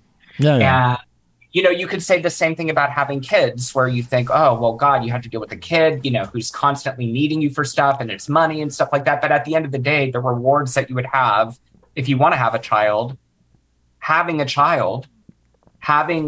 look at older people and their lives completely revolve around their kids. Yeah. What will I have? Well, that's true whether you're single or not. That is true. The thing about kids, if you don't have kids and you're in a couple, you're still like, what the fuck? We have 2 days. Do we have to plan every fucking minute? Yeah. Kids are basically a huge distraction from being bored, I guess. I'm never bored. But I have, you know what I mean. Sometimes I have to entertain. That is kind of funny, though, if you think about it, because it's just like, you're taking something that's supposed to be more selfless, like having a child, but really there's so much ego built into having children, both in like, this is an extension of who I am, plus a reason for me not to be bored, plus when I get older, they're going to take care of me, Totally. That's funny. It's an activity. Okay, well, good Grum. Yeah, it was fun. I'll try to post it soon. I've been trying to post on Mondays, but I don't know. Can this wait till Monday? Yeah, I guess it can. Not like anything's going to change. God, my vagina. Oh, I'm going to be in... never mind. You're going to be out? No, I'm going on a horrible... I can say... Because I don't like to say when I'm going out of town, because I'm afraid... I have this weird fear of being robbed, but then again, I do live in Chicago. But... no, I'm going on a horrible conference, but it's just me, so my wife will still be here guarding the house, so don't rob me, anyone. Oh, She's yeah, huge. that's perfect. Just throw her under the bus. I wanted to mention one thing, because you talk about leaving West Hollywood. I live in like the Chicago equivalent of West Hollywood, which is Boys Town, and I love living here. It's full of young people, the twinks, with their abs and the bars. But I just love to go out and watch it. It's so amusing. And it's just nothing's... We will go out, my wife and I, and sit in front of Stan's Donuts for an hour on the bench and just watch all these gorgeous people go by, and I just fucking love doing that. So maybe you'll enjoy West Hollywood if you're not... you know what I mean? Like, maybe enjoy it if you're, not single, I guess. I don't know where I'm going with that. Long Beach would be good for me because then I'm closer to work. Yeah, I don't have to commute. I can do more work stuff. And I think I would have some of that element built into Long Beach. It just wouldn't be so West Hollywood. Yeah, I don't know. I don't know from West Hollywood, but whatever. Anyway, okay. Okay. It's been lovely. Thank you so much. It's been so great. And Hagatha, has she moved yet? Yeah, she moved. Did the roaches come? 2 or 3 Oh, so we don't far. know. You have to give them some time to crawl out of boxes. She's found 2 or 3 already. And that was as of Monday. She was on Monday's show. I think she said so. I'm not sure. But she's found 2 or 3. She may not have been. Yeah, she's found 2 or 3. Because she didn't do anything. I love her obsession with serial killers, too. Yeah, that too. Always makes me laugh.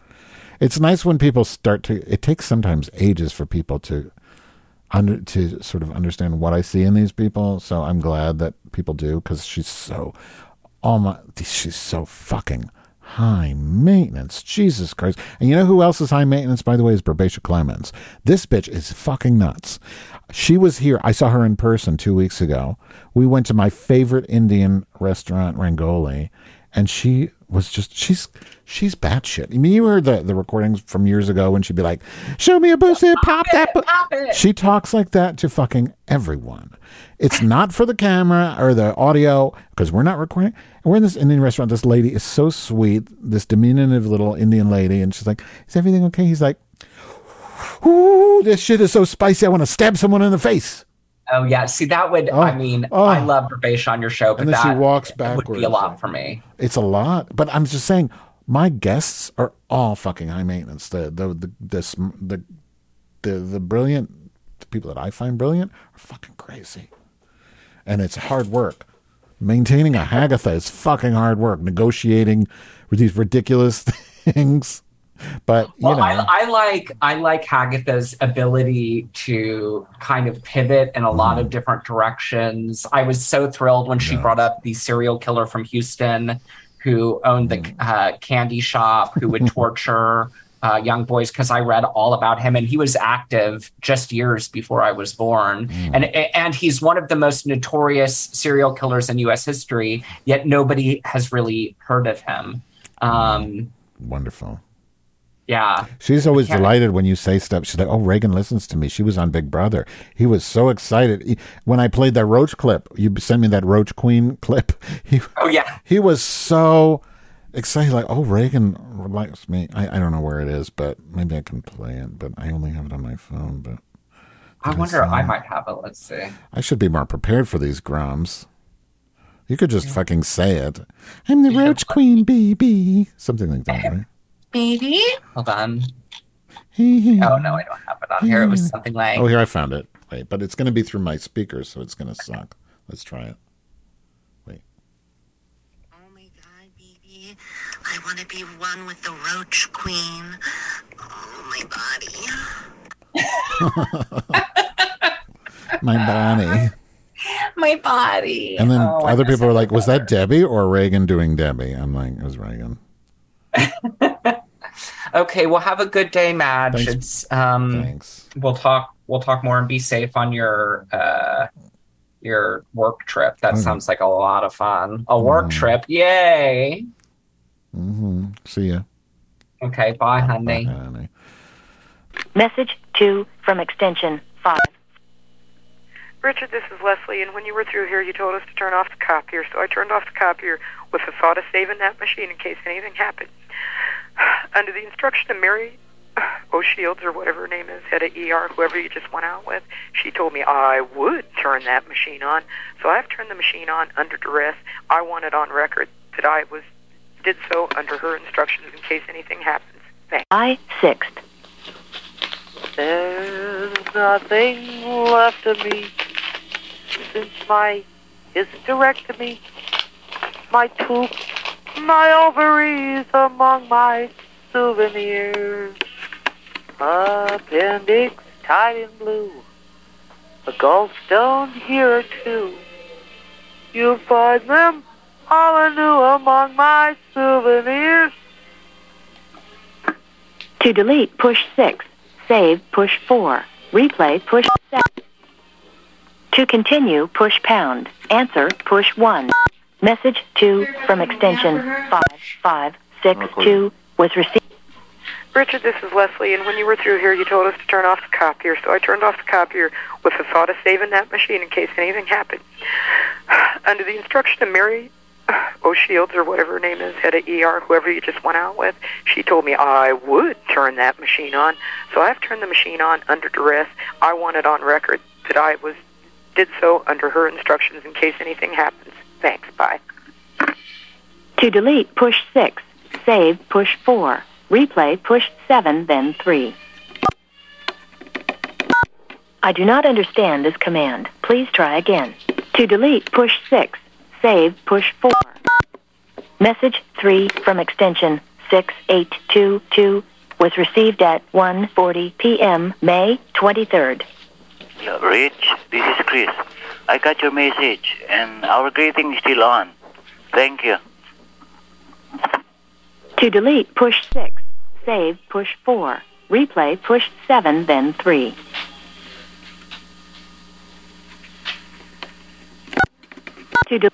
I do not understand this command. Please try again. To delete, push 6. Message 4 from extension 6800 was received at 3:10 p.m. May 23rd. Victor, will you be joining us under Dessert's face? To delete, push 6. Save, push 4. Replay, push 7. Hello. This is DP. Will you be joining us in death? We're already dead, but we still have our bloody pig toes. Please leave your name if you intend to join us. Jack. To delete, 11:20 a.m. May 24th. Victor, this is Nancy Zurich. I'm in my current and Hootie is stuck on my face because her badge is all dried out. Could you please send security over to pry her off? I realize she's got computers, so... To replay, push 3. Replay the previous 8 seconds, push 8. Skip back to the previous message, push 2. Listen to the time the message was created, push 7. Return to home state, push pound. Victor, this is Nancy Zurich. I'm at my currency exchange, and Hootie is stuck on my face because her badge is all dried out. Could you please send security over to pry her off? I realize that you've got computers, so I thought you'd be the man for the job. Bye. To delete, push 6. Save, push 4. 2 was received at 11:40 a.m. May 29th. Hello, this is Mrs. Bailey. To delete, push 6. Save, push 4. Replay, push 7, then from extension 6902 was received at 11:40 a.m. May 29th. Be with us at the Hillsbury lectureship on Tuesday, June the 4th. I'm dead. So leave your name and the number. Because I'm dead. To delete, push... Hello, this is Mrs. Bailey. I'm dead. And also, my Easter, and I was a victim of ritual satanic child abuse. Satan fucked me with his big toe pie. To delete, push 6. 6902 was received at 4:40 p.m. May 29th. Victor? Victor, if you've taken my satanic book to your currency exchange, heads will roll. To delete, 1120 was received at 10:50 a.m. June 1st. If all the boys lived across the sea, just think what a good swimmer you would be. Ha ha ha. To delete, push 6. June 3rd. Victor? That's good. Listen, kid. This cat has a rage problem. Does she practice self-talk? Odie and I practice self-talk when we fuck. So tell this cat to come down, and we'll tell her about self-talk while we fuck. Okay? Thanks. To delete, push 6. Save, push 4. 6854 was received at 8:50 a.m. June 4th. Hi, Natalie. This is Jackie. Just to let you know, I'm having a slight problem with my tire. I had to change it this morning, and I don't know. I didn't put air in the spare, so now I had to take it to the gas station. Well, anyway, it's on there, and I should be in within the next 20 minutes. I left this message for security. I don't know if you'll get it before I will, but I will be late, and I'll be in the next 20 minutes. Thanks, Natalie. Bye-bye. 14 from extension 6902 was received at 4:30 p.m. June 4th. Hello, this is Mrs. Bailey. Will you fuck my hole? To delete was received at 4:30 p.m. June 4th. Hello, this is Mrs. Bailey. Are you? And I want it back. To delete, push 6. Save, push. Message 16 from extension 6902 was received 4. Message 17 from extension 6902 was received at 4:50 p.m. June 4th. Hello, this is Mrs. Bailey. I heard that it's real big. Can I touch it and put it in my mouth?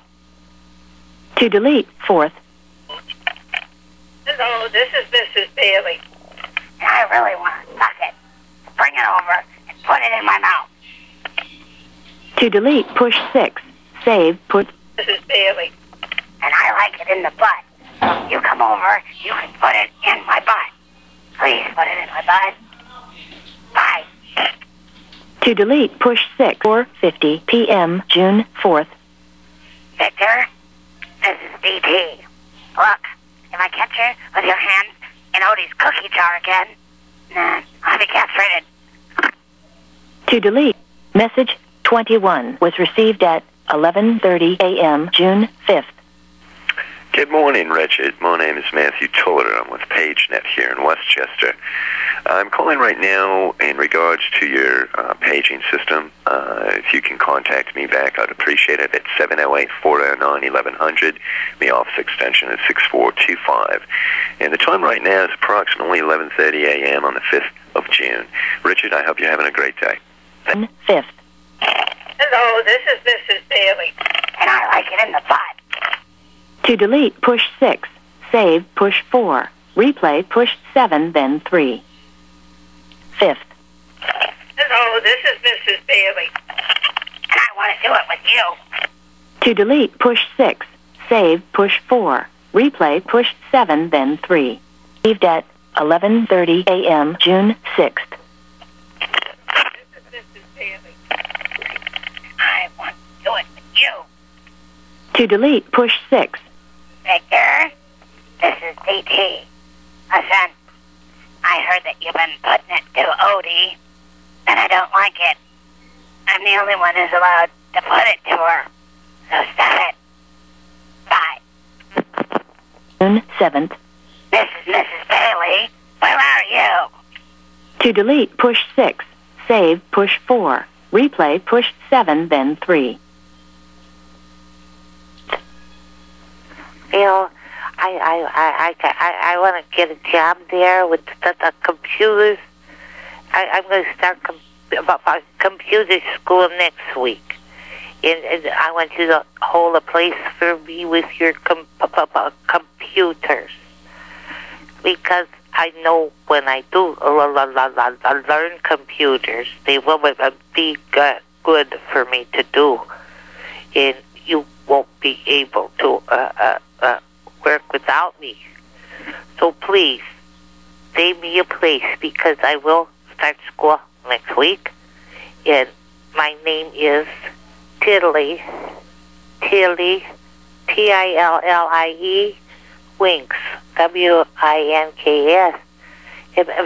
Don't forget, I will be getting back to you, but I don't know when because I don't know how long the class is. Okay.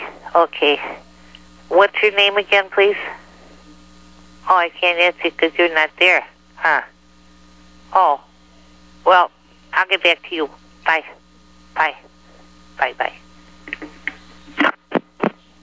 Bailey, are you planning on leaving me? You can't do that to me. because I won't allow it. And you need to funk me in the butt because that's what I like. Bye. To Bailey. And we got cut off earlier, but I want you to tell me why I'm not good enough for you anymore. Where are you, Victor? Victor, has my rectum lost its elasticity? Is that the problem? Yes. Hyman? Hyman? What about this yeast? Hyman? Hyman, I got 50 pounds of bad yeast. Hyman? You better make good on it. 15th. Hello, this is Mrs. Bailey. And I like it in the butt. I like it in the butt, and I want you to do it to me in the butt. Bye. To delete, push 6. Hi, Richard. This is Jackie Gonsolin. I'm calling because I won't be in tomorrow. I have strep throat. I went to Dr. Abbas yesterday, and she gave me some antibiotics and a special type of antibiotic to gargle with. And so I'm not going to be able to come to work because I can't talk. So I called you at home, but there was no answer. So that's why I'm calling you and leaving this on your phone mail. I called Natalie, and she said she was on vacation. Although she would try to get this message to you, so she'll probably be calling you a little later. And I also called to let Melissa know. Thanks, Richard. I'm at home if you need to talk to me. 784-1168. Thanks.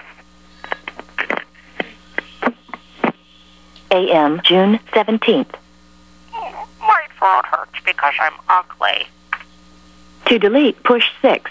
Save, push 4. Replay, push 7, then 3. 17th.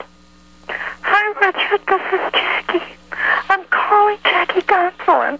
I'm calling. I just left Dr. Abbas's office, and she wants me to stay off tomorrow.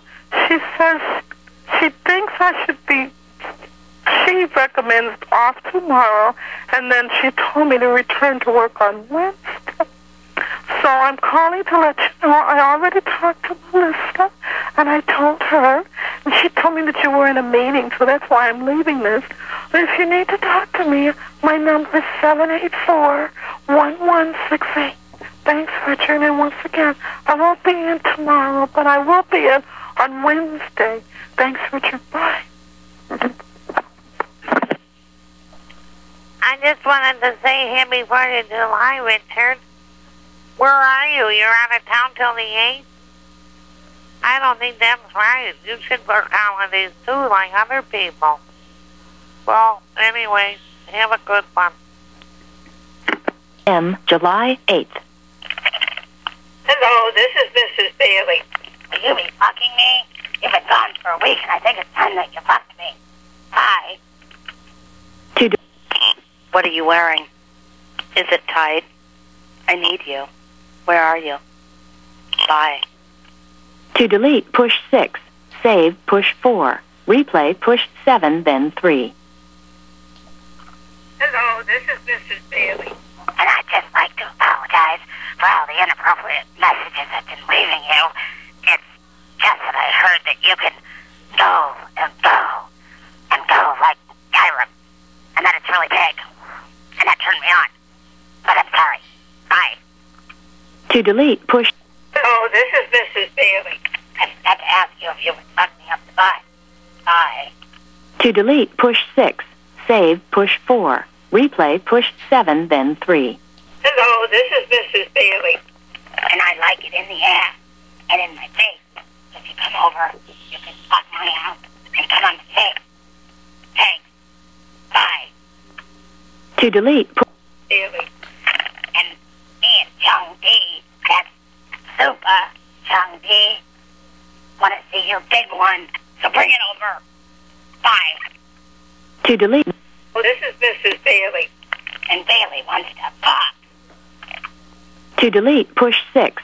Save, push 4. Replay, push 7, then 3. This is Mrs. Bailey. I do it with you? To delete, push 6. Save, push 4. Replay. Message 44 from extension 6902 was received at 11:40 a.m. July 15th. Push 6. Save. Message 45 from extension 5559 was received at 11:40 a.m. July 15th. Oh, you like her more. You give her a bookmark, and I'm still ugly. And my medicine makes me sick. Bye. Richard, it's John. My CPU has a very distinct whistle in it, and I'm wondering if it's something I should be concerned about. It does not seem to inhibit the work at this point, but it's sort of a high-pitched whine. If you give me a call back, I'd appreciate it. Thanks. Bye. Richard, it's John. My CPU has a very distinct whistle in it, and I'm wondering if it's something I should be concerned about. It does not seem to inhibit... 9 was received at 4:10 p.m. July 15th. Oh, this place makes my snatch hurt. Oh. To delete. Hello, this is Mrs. Bailey. And it sure feels good when you ram that big salami home like Hiram in the business office. Bye. To delete, message 50 from extension 5559 was received at 4:20 p.m. July 15th. I hear that Hiram goes and goes. To delete, push 6. Hiram just called to get the number of security at the front desk. Like it's a fucking secret. I don't care if he can't go and go. He's ugly. Hi, Richard. It's Susan. I'm so sorry it's taken me so long to thank you for your kind card and your wristband. That was really thoughtful of you, because I know how much it means to you. And I'm really glad that you guys did the ride and it went well. You all came back in one piece. I think that's so cool. I really appreciated that. I wish I could say more, and I was just so touched by it. I really don't know what to say. I hope I see you soon. Thanks. Bye. Well, this is Mrs. Bailey, and I wanted to know if you'd come over and play hide the salami with me with my cavernous snatch. Bye. To delete, push. Well, this is Mrs. Bailey. Does my gaping hole smell? Hiram couldn't keep going because he said it smelled bad. I had heard he could go and go, but the stench and the discharge slowed him to a stop. Bye. BPs are smart. BPs are hot-looking. BPs are morally superior to us in every way. BPs are neat. BPs are great. BPs make my snatch hurt. Oh, that was bad. I quit. To delete, push 6. Save, push 4. Replay, push 7, then 3. This is Mrs. Bailey, and I quit too. To delete, push 6. Save, push 4. Replay, push 7, then 3. Well, this is Mrs. Bailey. Did I leave the Astroglide lube at your place? I need it because my snatch is as dry as a mummy. Bye. To delete, Dr. Chenault just called and said she wanted to slurp on your big, fat, uncut goodie. To delete, push 6. Save, push 4. Richard, it's Mrs. Bailey, and Dr. Phil is fussing, so if you can possibly fix his directory today, it'd be appreciated. Thank you. I'm here today, and you're away. How come? Huh? You think you're a big shot now because you got a new bicycle. I had a bicycle when I was younger, too. Bye. Hey, Richard, how you doing? This is D'Angelo Parker from MCI1. I received your information over the internet, and I was calling to answer any questions that you may have about MCI1. Give me a call at 1-800-456-8630. Thanks a lot, Richard. Hope you're having a wonderful day. Bye-bye. Hello, this is Mrs. Bailey. And it stops a big gnarly one here. To delete, push 6. Save, push 4. Replay, push 7, then 3. Hello, this is Mrs. Bailey. I forgot to tell you. Bailey wants to fuck. Bye. To delete, push 6. Save, push 4. Replay, push 7. Hello, this is Mrs. Bailey. And I hope just because you have a severe sinus headache, it doesn't mean you're not gonna fuck the shit out of me like Yum Yum Yira does. I hear you can go, and with the size of your schlong, I'm hoping you can too. Bye. To delete, push... Good afternoon, Mr. Bluestein. My name is Debbie Williams. I'm calling from Palmer Research. I just spoke with Mr. Frank Solari, and he asked me to give you a call, and I was wondering if you could please return my call at 708... Good morning. This is Jerry Tebow returning your call from Data General. Rich, I got your message this morning. I was trying to track that information for the order. If you can give me a call back. The only order that I see is for, looks like 36 of the... Hello, this is Mrs. Bailey. And I can't fuck unless I have a pouch to carry my VO in. Bye. To delete, push 6. Save, push 4. Richard, this is Jackie. We had a fire drill this afternoon, and Dr. Thor couldn't get through because there was only one operator. Well, the gist of the story is that he wants us to make a note and that it be put in policy that there is no drill unless there are 2 operators on. He doesn't want a drill with only one operator. So Melissa knows the gist of the story, too. So if you don't get this before, I leave at 2:30 and talk to Melissa. Thanks. Bye. Hey, Richard, Andrew. It is about 3 o'clock on Friday. Give me a call back at work, 835-9414. You can give me a buzz tonight, but it would be helpful if I knew when to pick you up besides just the 8:30 range. Give me a buzz. Hope you had fun at the concert. Bye. Good afternoon, Rich. This is Jerry Tebow returning your call from Data General. I have not gotten a confirmation of that. I don't believe it's actually going to ship out today. I can't tell from my systems whether this stuff... Hello, this is Mrs. Bailey. And I want to know what your male lover has that I don't have. Is it a big schlong like Yum Yum Yira? If so, I could strap one on and give it to you. If that's what you're into, I'll miss you this weekend. Bye. To delete, push 6.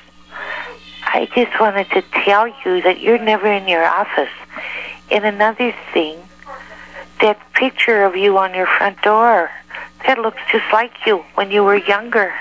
I'll talk to you later. Hello, this is Mrs. Bailey. I don't like Don Roberts either. He's a lousy fuck. He only won about 2 strokes, and then he can't. He doesn't go like Yum Yum Yira in the business office. To delete. Hi, Richard. This is Denise from Blue Cross and Blue Shield of Illinois. I was returning a call you had left regarding an XHP0969. I wanted to let you know that I've reactivated this for you. Hello, this is Mrs. Bailey. I want to fuck. Bye. To delete, push 6. Save, push 4. Replay, push 7, then 3. There's nothing left of me since my hysterectomy. My tubes, my ovaries among my souvenirs. Appendix tied in blue. A gallstone here or two. You'll find them all anew among my souvenirs. Richard, this is Leslie, and when you were through here, you told us to turn off the copier, so I turned off the copier with the thought of saving that machine in case anything happened. Under the instruction of Mary O'Shields or whatever her name is, head of ER, whoever you just went out with, she told me I would turn that machine on. So I've turned the machine on under duress. I want it on record that I did so under her instructions in case anything happens. Thanks. Bye. Hello, this is Mrs. Bailey. I want to fuck. Bye. To delete, push 6. Save, push 4. Replay, push 7, then 3. Hello, this is Mrs. Bailey. You sound a little down. Do you want to fuck? Will that make you feel better? Bye. To delete. Hello, my name is Fleischman. My dad owns the Fleischman Yeast Company. Now, yeast is a very important matter in your life. Yeah. Hello. And I just wanted to say, born free as the moon glows, as free as my heart grows. You know who you look like, kinda? He's here today, and I kinda looked at him close. And he looks kinda like your twin brother. You look like Harry Monkey. Yeah, you do. Well, I have to go now. And if you need yeast, just let me know because it's on sale next week. Bye. Bye. Free as the moon glows, as good as my heart glows, I'm ever longing for you. Let's pray. Bye. Hi, Richard, this is Holly Polis from ADP. I'm a field service representative, and I was actually asked to give Maynard a call, and he referred me to you in regards to the general ledger. I'm calling because I'm sick again. I had to be examined for approximately 1.5 hours in ICU by Dr. Abbas. And I just wanted to call. I'm calling Jack Scotland. I'm sorry. I'm ugly, too. Bye. To delete, push 6. Save, push 4. Replay, push 7, then 3. Hello, this is Mrs. Bailey. DT was giving it to me from behind, and I thought of you. Bye. To delete, push 6. Save, push. Hello, this is Mrs. Bailey. Are we going to do it at lunch? At 1? Let me know. I want you to do it to me from behind. Bye. 02 was received at 4:20 p.m. August 6th. Hello, this is Mrs. Bailey. Can you send that big Schwarza over? The one with the butt odor? I want him to do it to me from behind. Bye. Richard, listen to this. Hi, this is Marge McIntyre from the Illinois Department of Public Aid, 217-524-7362. We're still looking into the Medicare problem. Hi, Richard. It's Maria. Today about 6 o'clock, two nurses that carry the 77 pagers, which is Code Blue, called me, that they received a page from an outside call, and they had an outside number, which is 622-4957. Hello, this is Mrs. Bailey. It's not my computer. It's my box I need you to check, Victor. I need you to bang it. Bang it hard. Let's try. Bye. To delete. Hello, this is Mrs. Bailey. And I just had social services. Laurel. What? Well, the way it's spelled, it's like laid flat. And I wanted to know if that was French. Can you get back to me? Bye. Hi, Richard. My name is Kevin with ADP. I'm calling you about an issue that your payroll people have been having with Checkmate, the communication issue when they dial up ADP. Hello, this is Mrs. Bailey.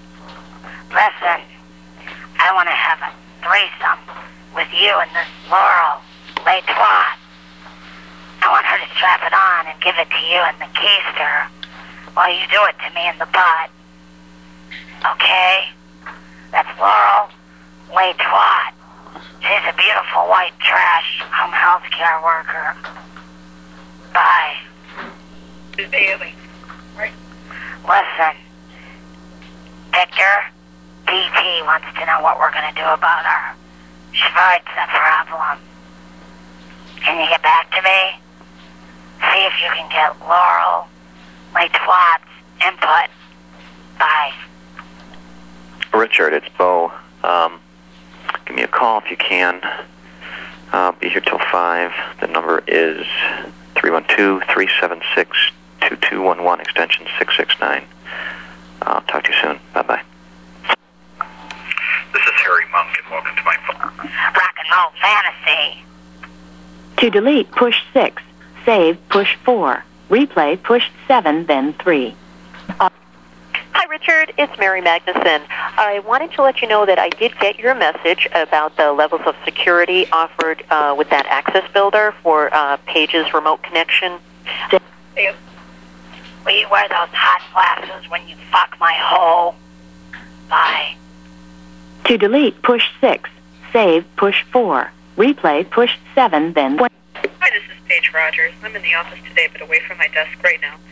Because I'm getting fucked in the ass by Frank while I suck Harry off. But I'll get back to you if you leave a short message. Because I'm anally retentive. Bye. To delete, push Dirty Lil, lived up on a garbage hill. Never washed, never will. Dirty Lil. Hi. Medicaid is not for me, so if you don't disagree, give me cash and kiss my ass. Bye. Hello, this is Mrs. Bailey. I like to fuck. Do you? Bye. To delete, push 6.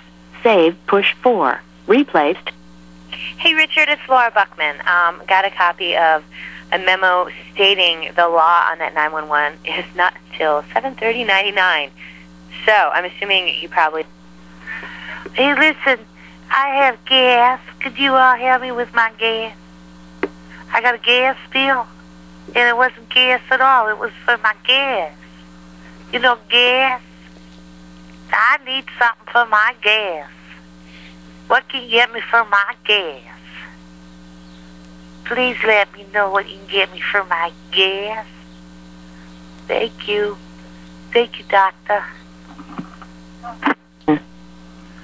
The nicest time of all the day is after school and after play, when I have put my books away and Daddy comes home to me.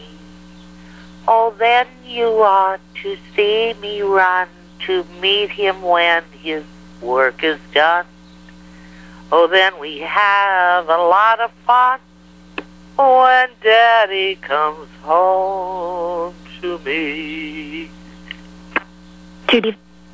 Hi, Richard. I just wanted to wish you a Happy New Year, or whatever it is, and a happy and healthy Yom Kippur. Goodbye. I'll talk to you later, darling. I do not understand this command. Please try again. To continue, push pound. Forward, push 9.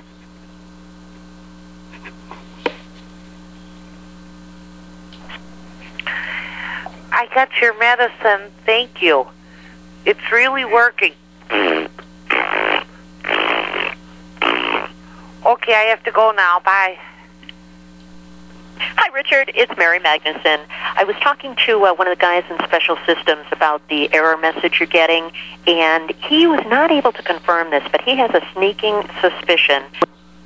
Victor, this is Daddy Zurich. I think you should fuck my gob. It's festering. That means I'm excited. Can you go and go? Like, yum yum yum. Bye. Victor, this is Daddy Zurich. Thank you for fixing my box. Now my hole needs some attention. Will you fuck it, fuck it, fuck it, fuck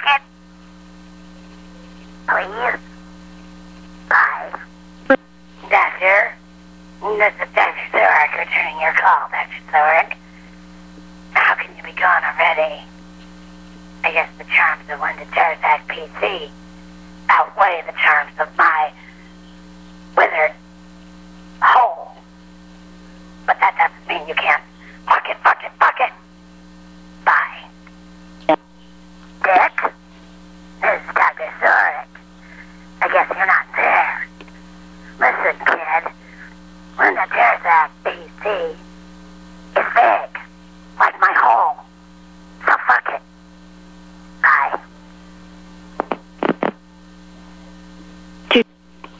Doctor, this is Dr. Zorik. Dr. Zorik and I were wondering if you were going to join us. You being Dr. Zorik, a nooner. Dr. Zorik and I will be standing by for your call, Dr. Zorik. So please call us back, Dr. Zorik. Thanks. Bye. Dr. Zorik, this is Dr. Zorik. I'm still trying to reach you by phone, Dr. Zorik. Where are you, Dr. Zorik? Hi, Dr. Zorik. I'm trying to find you. Bye. Now available Dominic Tsunami. What's wrong with your eye? What? My eye is watering and it won't stop. Well, to bring a plant over or something. Let's water that while we're at it. Oh, yeah. It really is watered. It is. It's watering. It won't stop. Just one, though. Just one? I don't know why. You're right. Just 40. Dr. Zorik. This is Dr. Zorik. Listen, read your messages about, my gracious Jordy. Dr. Zorik, I really find your interest in my Jordy a little inappropriate. Dr. Zorik, I still want you to fuck my hole. Bye. Dr. Zorik, this is Dr. Zorik. I wanted to read you a poem from Answered Prayer, Words of Beethoven Love by Helen Lowry Marshall. Fuck me. Oh, sorry. Okay, Dr. Zorik. I wish you happiness. I wish you happiness, Dr. Zorik. God's gift. To cleanse and heal and warm and lift. Fuck my hole. Despite the war times, the grief, perplexity, and disbelief, Jordy. Hope still revives the preacher's son, Dr. Zorik. And hope and happiness are one. Faith still refuses to give ground, and not to give head. Fuck me. And faith with happiness is found. I cannot wish you more nor less than heaven's gift of happiness. Dr. Zorik. Bye. Dr. Zorik. Listen. This is Dr. Zorik. I've been getting some troubling calls from beyond the veil from Sylvia Stein.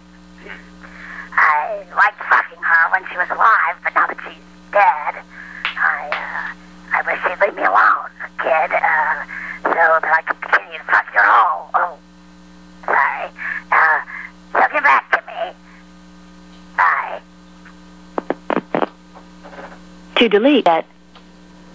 Dick, this is Dr. Zorik. Fuck me. Fuck my hole.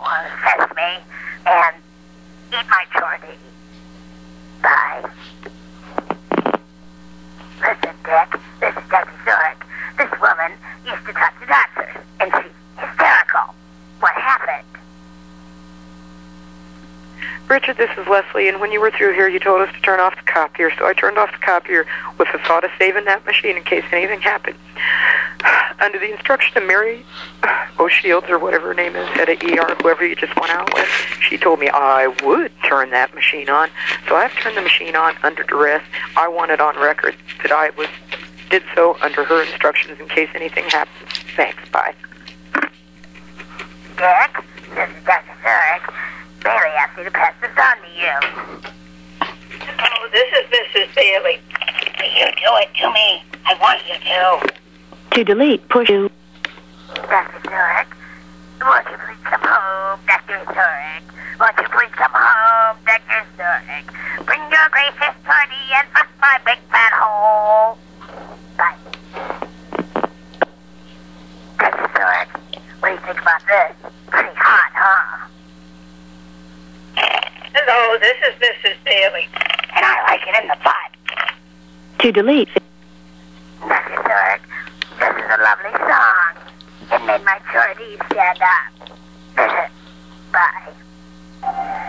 Dr. Zorik, I'm going to sing a little song for you, Dr. Zurich. And here we go. This is to you, Sylvia. Oh, you had to be a big slut, didn't you? You had to open up your legs, Dr. Zurich. Dr. Zurich, fuck my hole, Dr. Zurich. Fuck my lily white ass with your most gracious shorty. To delete. Listen, Dr. Zurich, I want you to tell me, Dr. Zurich, to get off the phone.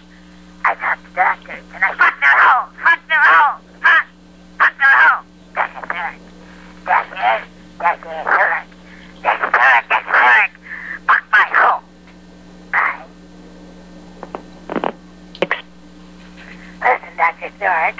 This is Dr. Zurich. I keep getting these strange messages. Fuck my hole. Oh. Bye. Received at 12:50 p.m. October 15th. Dr. Zurich, this is Dr. Zurich. In reply to your question, will I fuck your hole? Yes. Most assuredly, I will fuck your hole. Bye. Greetings, Dr. Zurich. This is Dr. Zurich. Will you fuck my hole? To delete 5 a.m. October 16th. Hi, Richard. This is Jackie. I'm calling because I won't be in today. My tongue is swollen due to allergies that I have. You know, last year I had the bout with my tongue swelling, my lip and stuff swells, and my tongue is swollen because we think it's from my little dogs. I walk them outside and they come and they sit in my lap and pet them. Well, something is in their hair. It's causing it. I talked to Dr. Abbas this morning, so I won't be in. She's got me on Benadryl, and I've taken 2, and I'm just almost zonked out, so I won't be coming in. The new lady is coming today. I also let Bill from Security, Bill Anderson, know, admitting I'm getting ready to call and leave this message and information systems extension just in case. I'm at home, so give me a call if you need to talk to me. Thanks. Bye-bye. 9 forwarded by extension 6800 was received at 10:20 a.m. October 16th. Hi, Richard. This is Jackie. I'm calling because I won't be in today. My tongue is swollen. Dr. Zurich. This is Dr. Zurich. Listen, kid. Her tongue is swollen because she's allergic to my overabundant shorty. But when her tongue is nice and fat, she can put it in your lily white hole and fuck you, fuck you, fuck you. Bye. Call them and see.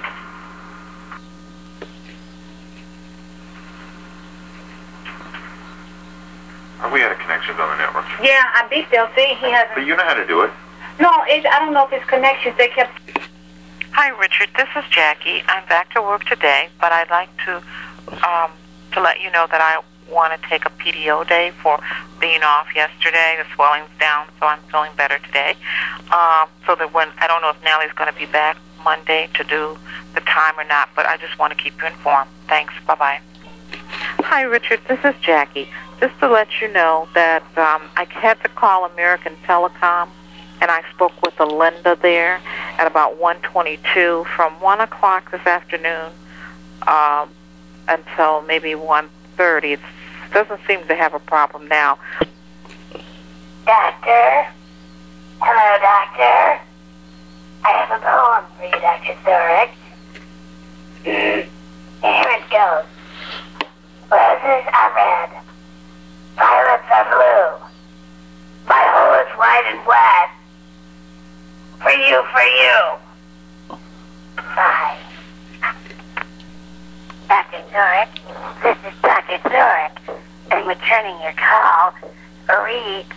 Fucking and/or sucking your hole. I will be available to do that. Just give me a call. Bye. Dr. Zurich, this is Dr. Zurich. I have a little question for you, which I will in the form of a poem. Here we go. This one is for my muse, Dr. Bandit.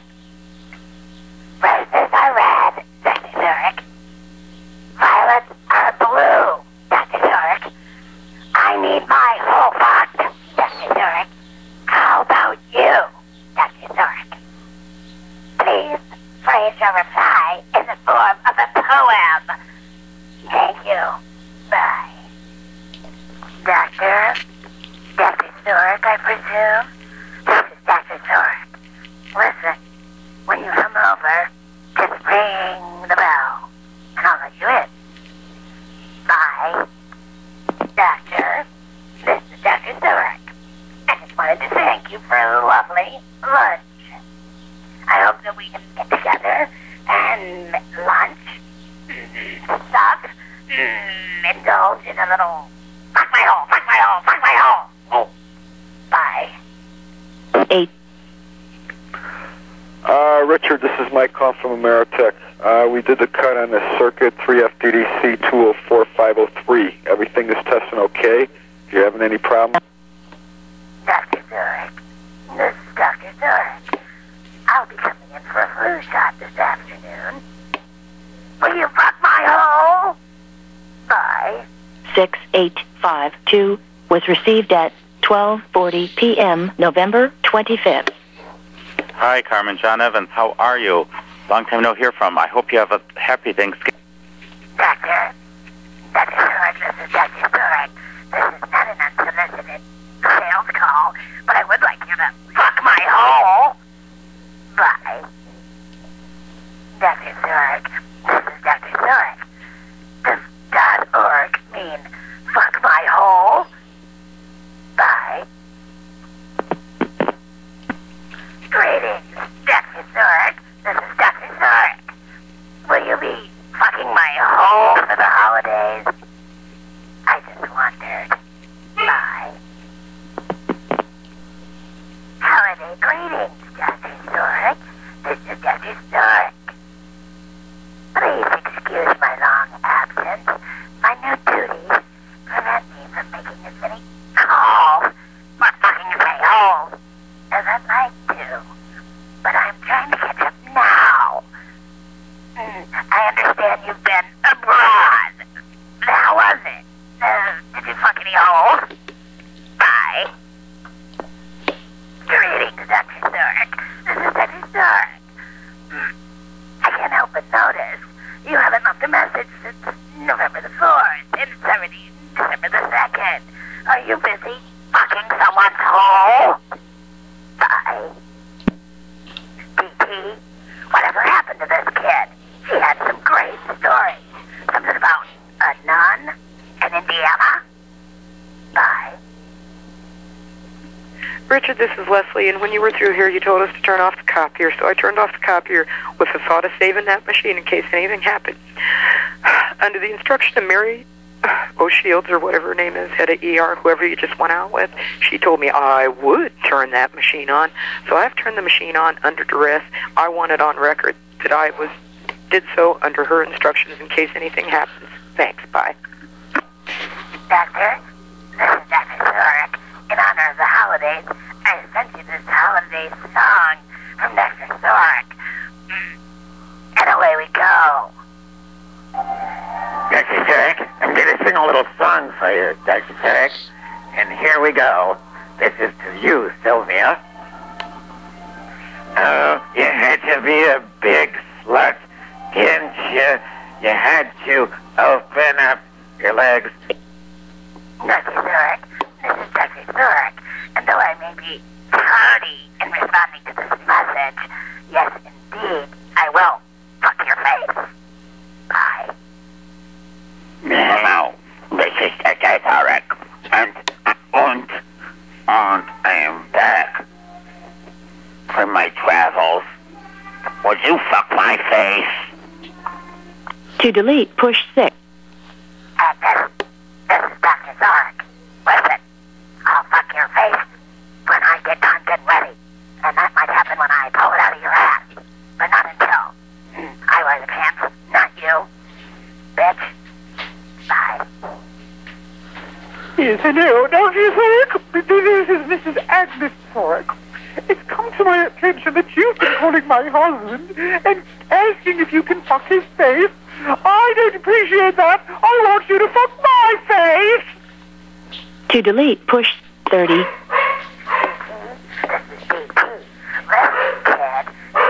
.org thing sounds like some kind of homosexual coven, and I wanted to know how to join. Also, yeah, I've heard that you could maybe line up a fucking session. So if you could do that, I'd appreciate it. Thanks, kid. Bye. Oh, could you also fuck my face? Richard, good morning. This is Murphy Guidry, Data General, Business Recovery Division. Richard, I'm calling in reference to a package of information I had sent you. Jingle bell, jingle all the way. Hanukkah is over, now it's my day. Ha ha ha ha ha ha. Jingle all the way. If I were you, I'd sit in a shoe. Ha ha ha today. To delete. Hi. Does ORG stand for orgy? I want to know what I could do for a pimple on my nose. ORG stands for orgy. You said leave a message at Richard. Email ORG. ORG. Oh, wait a minute. Get the ORG. Okay, I'm talking. What can I do for people on my nose? A pimple on my nose. A pimple on my nose. Oh, you beautiful doll, you great big beautiful doll. When I put my arms around you, I shall never live without you. Oh, you beautiful doll, you great big beautiful doll. Now I will sing it in French. Remember me? I met you in France. Oui, oui. Oh, I have to go oui, oui. Hi. Happy New Year. Happy New Year. Happy New Year. This is a new year, so be a nice boy this year. I don't know why, but you are a naughty boy. So be a good boy this year.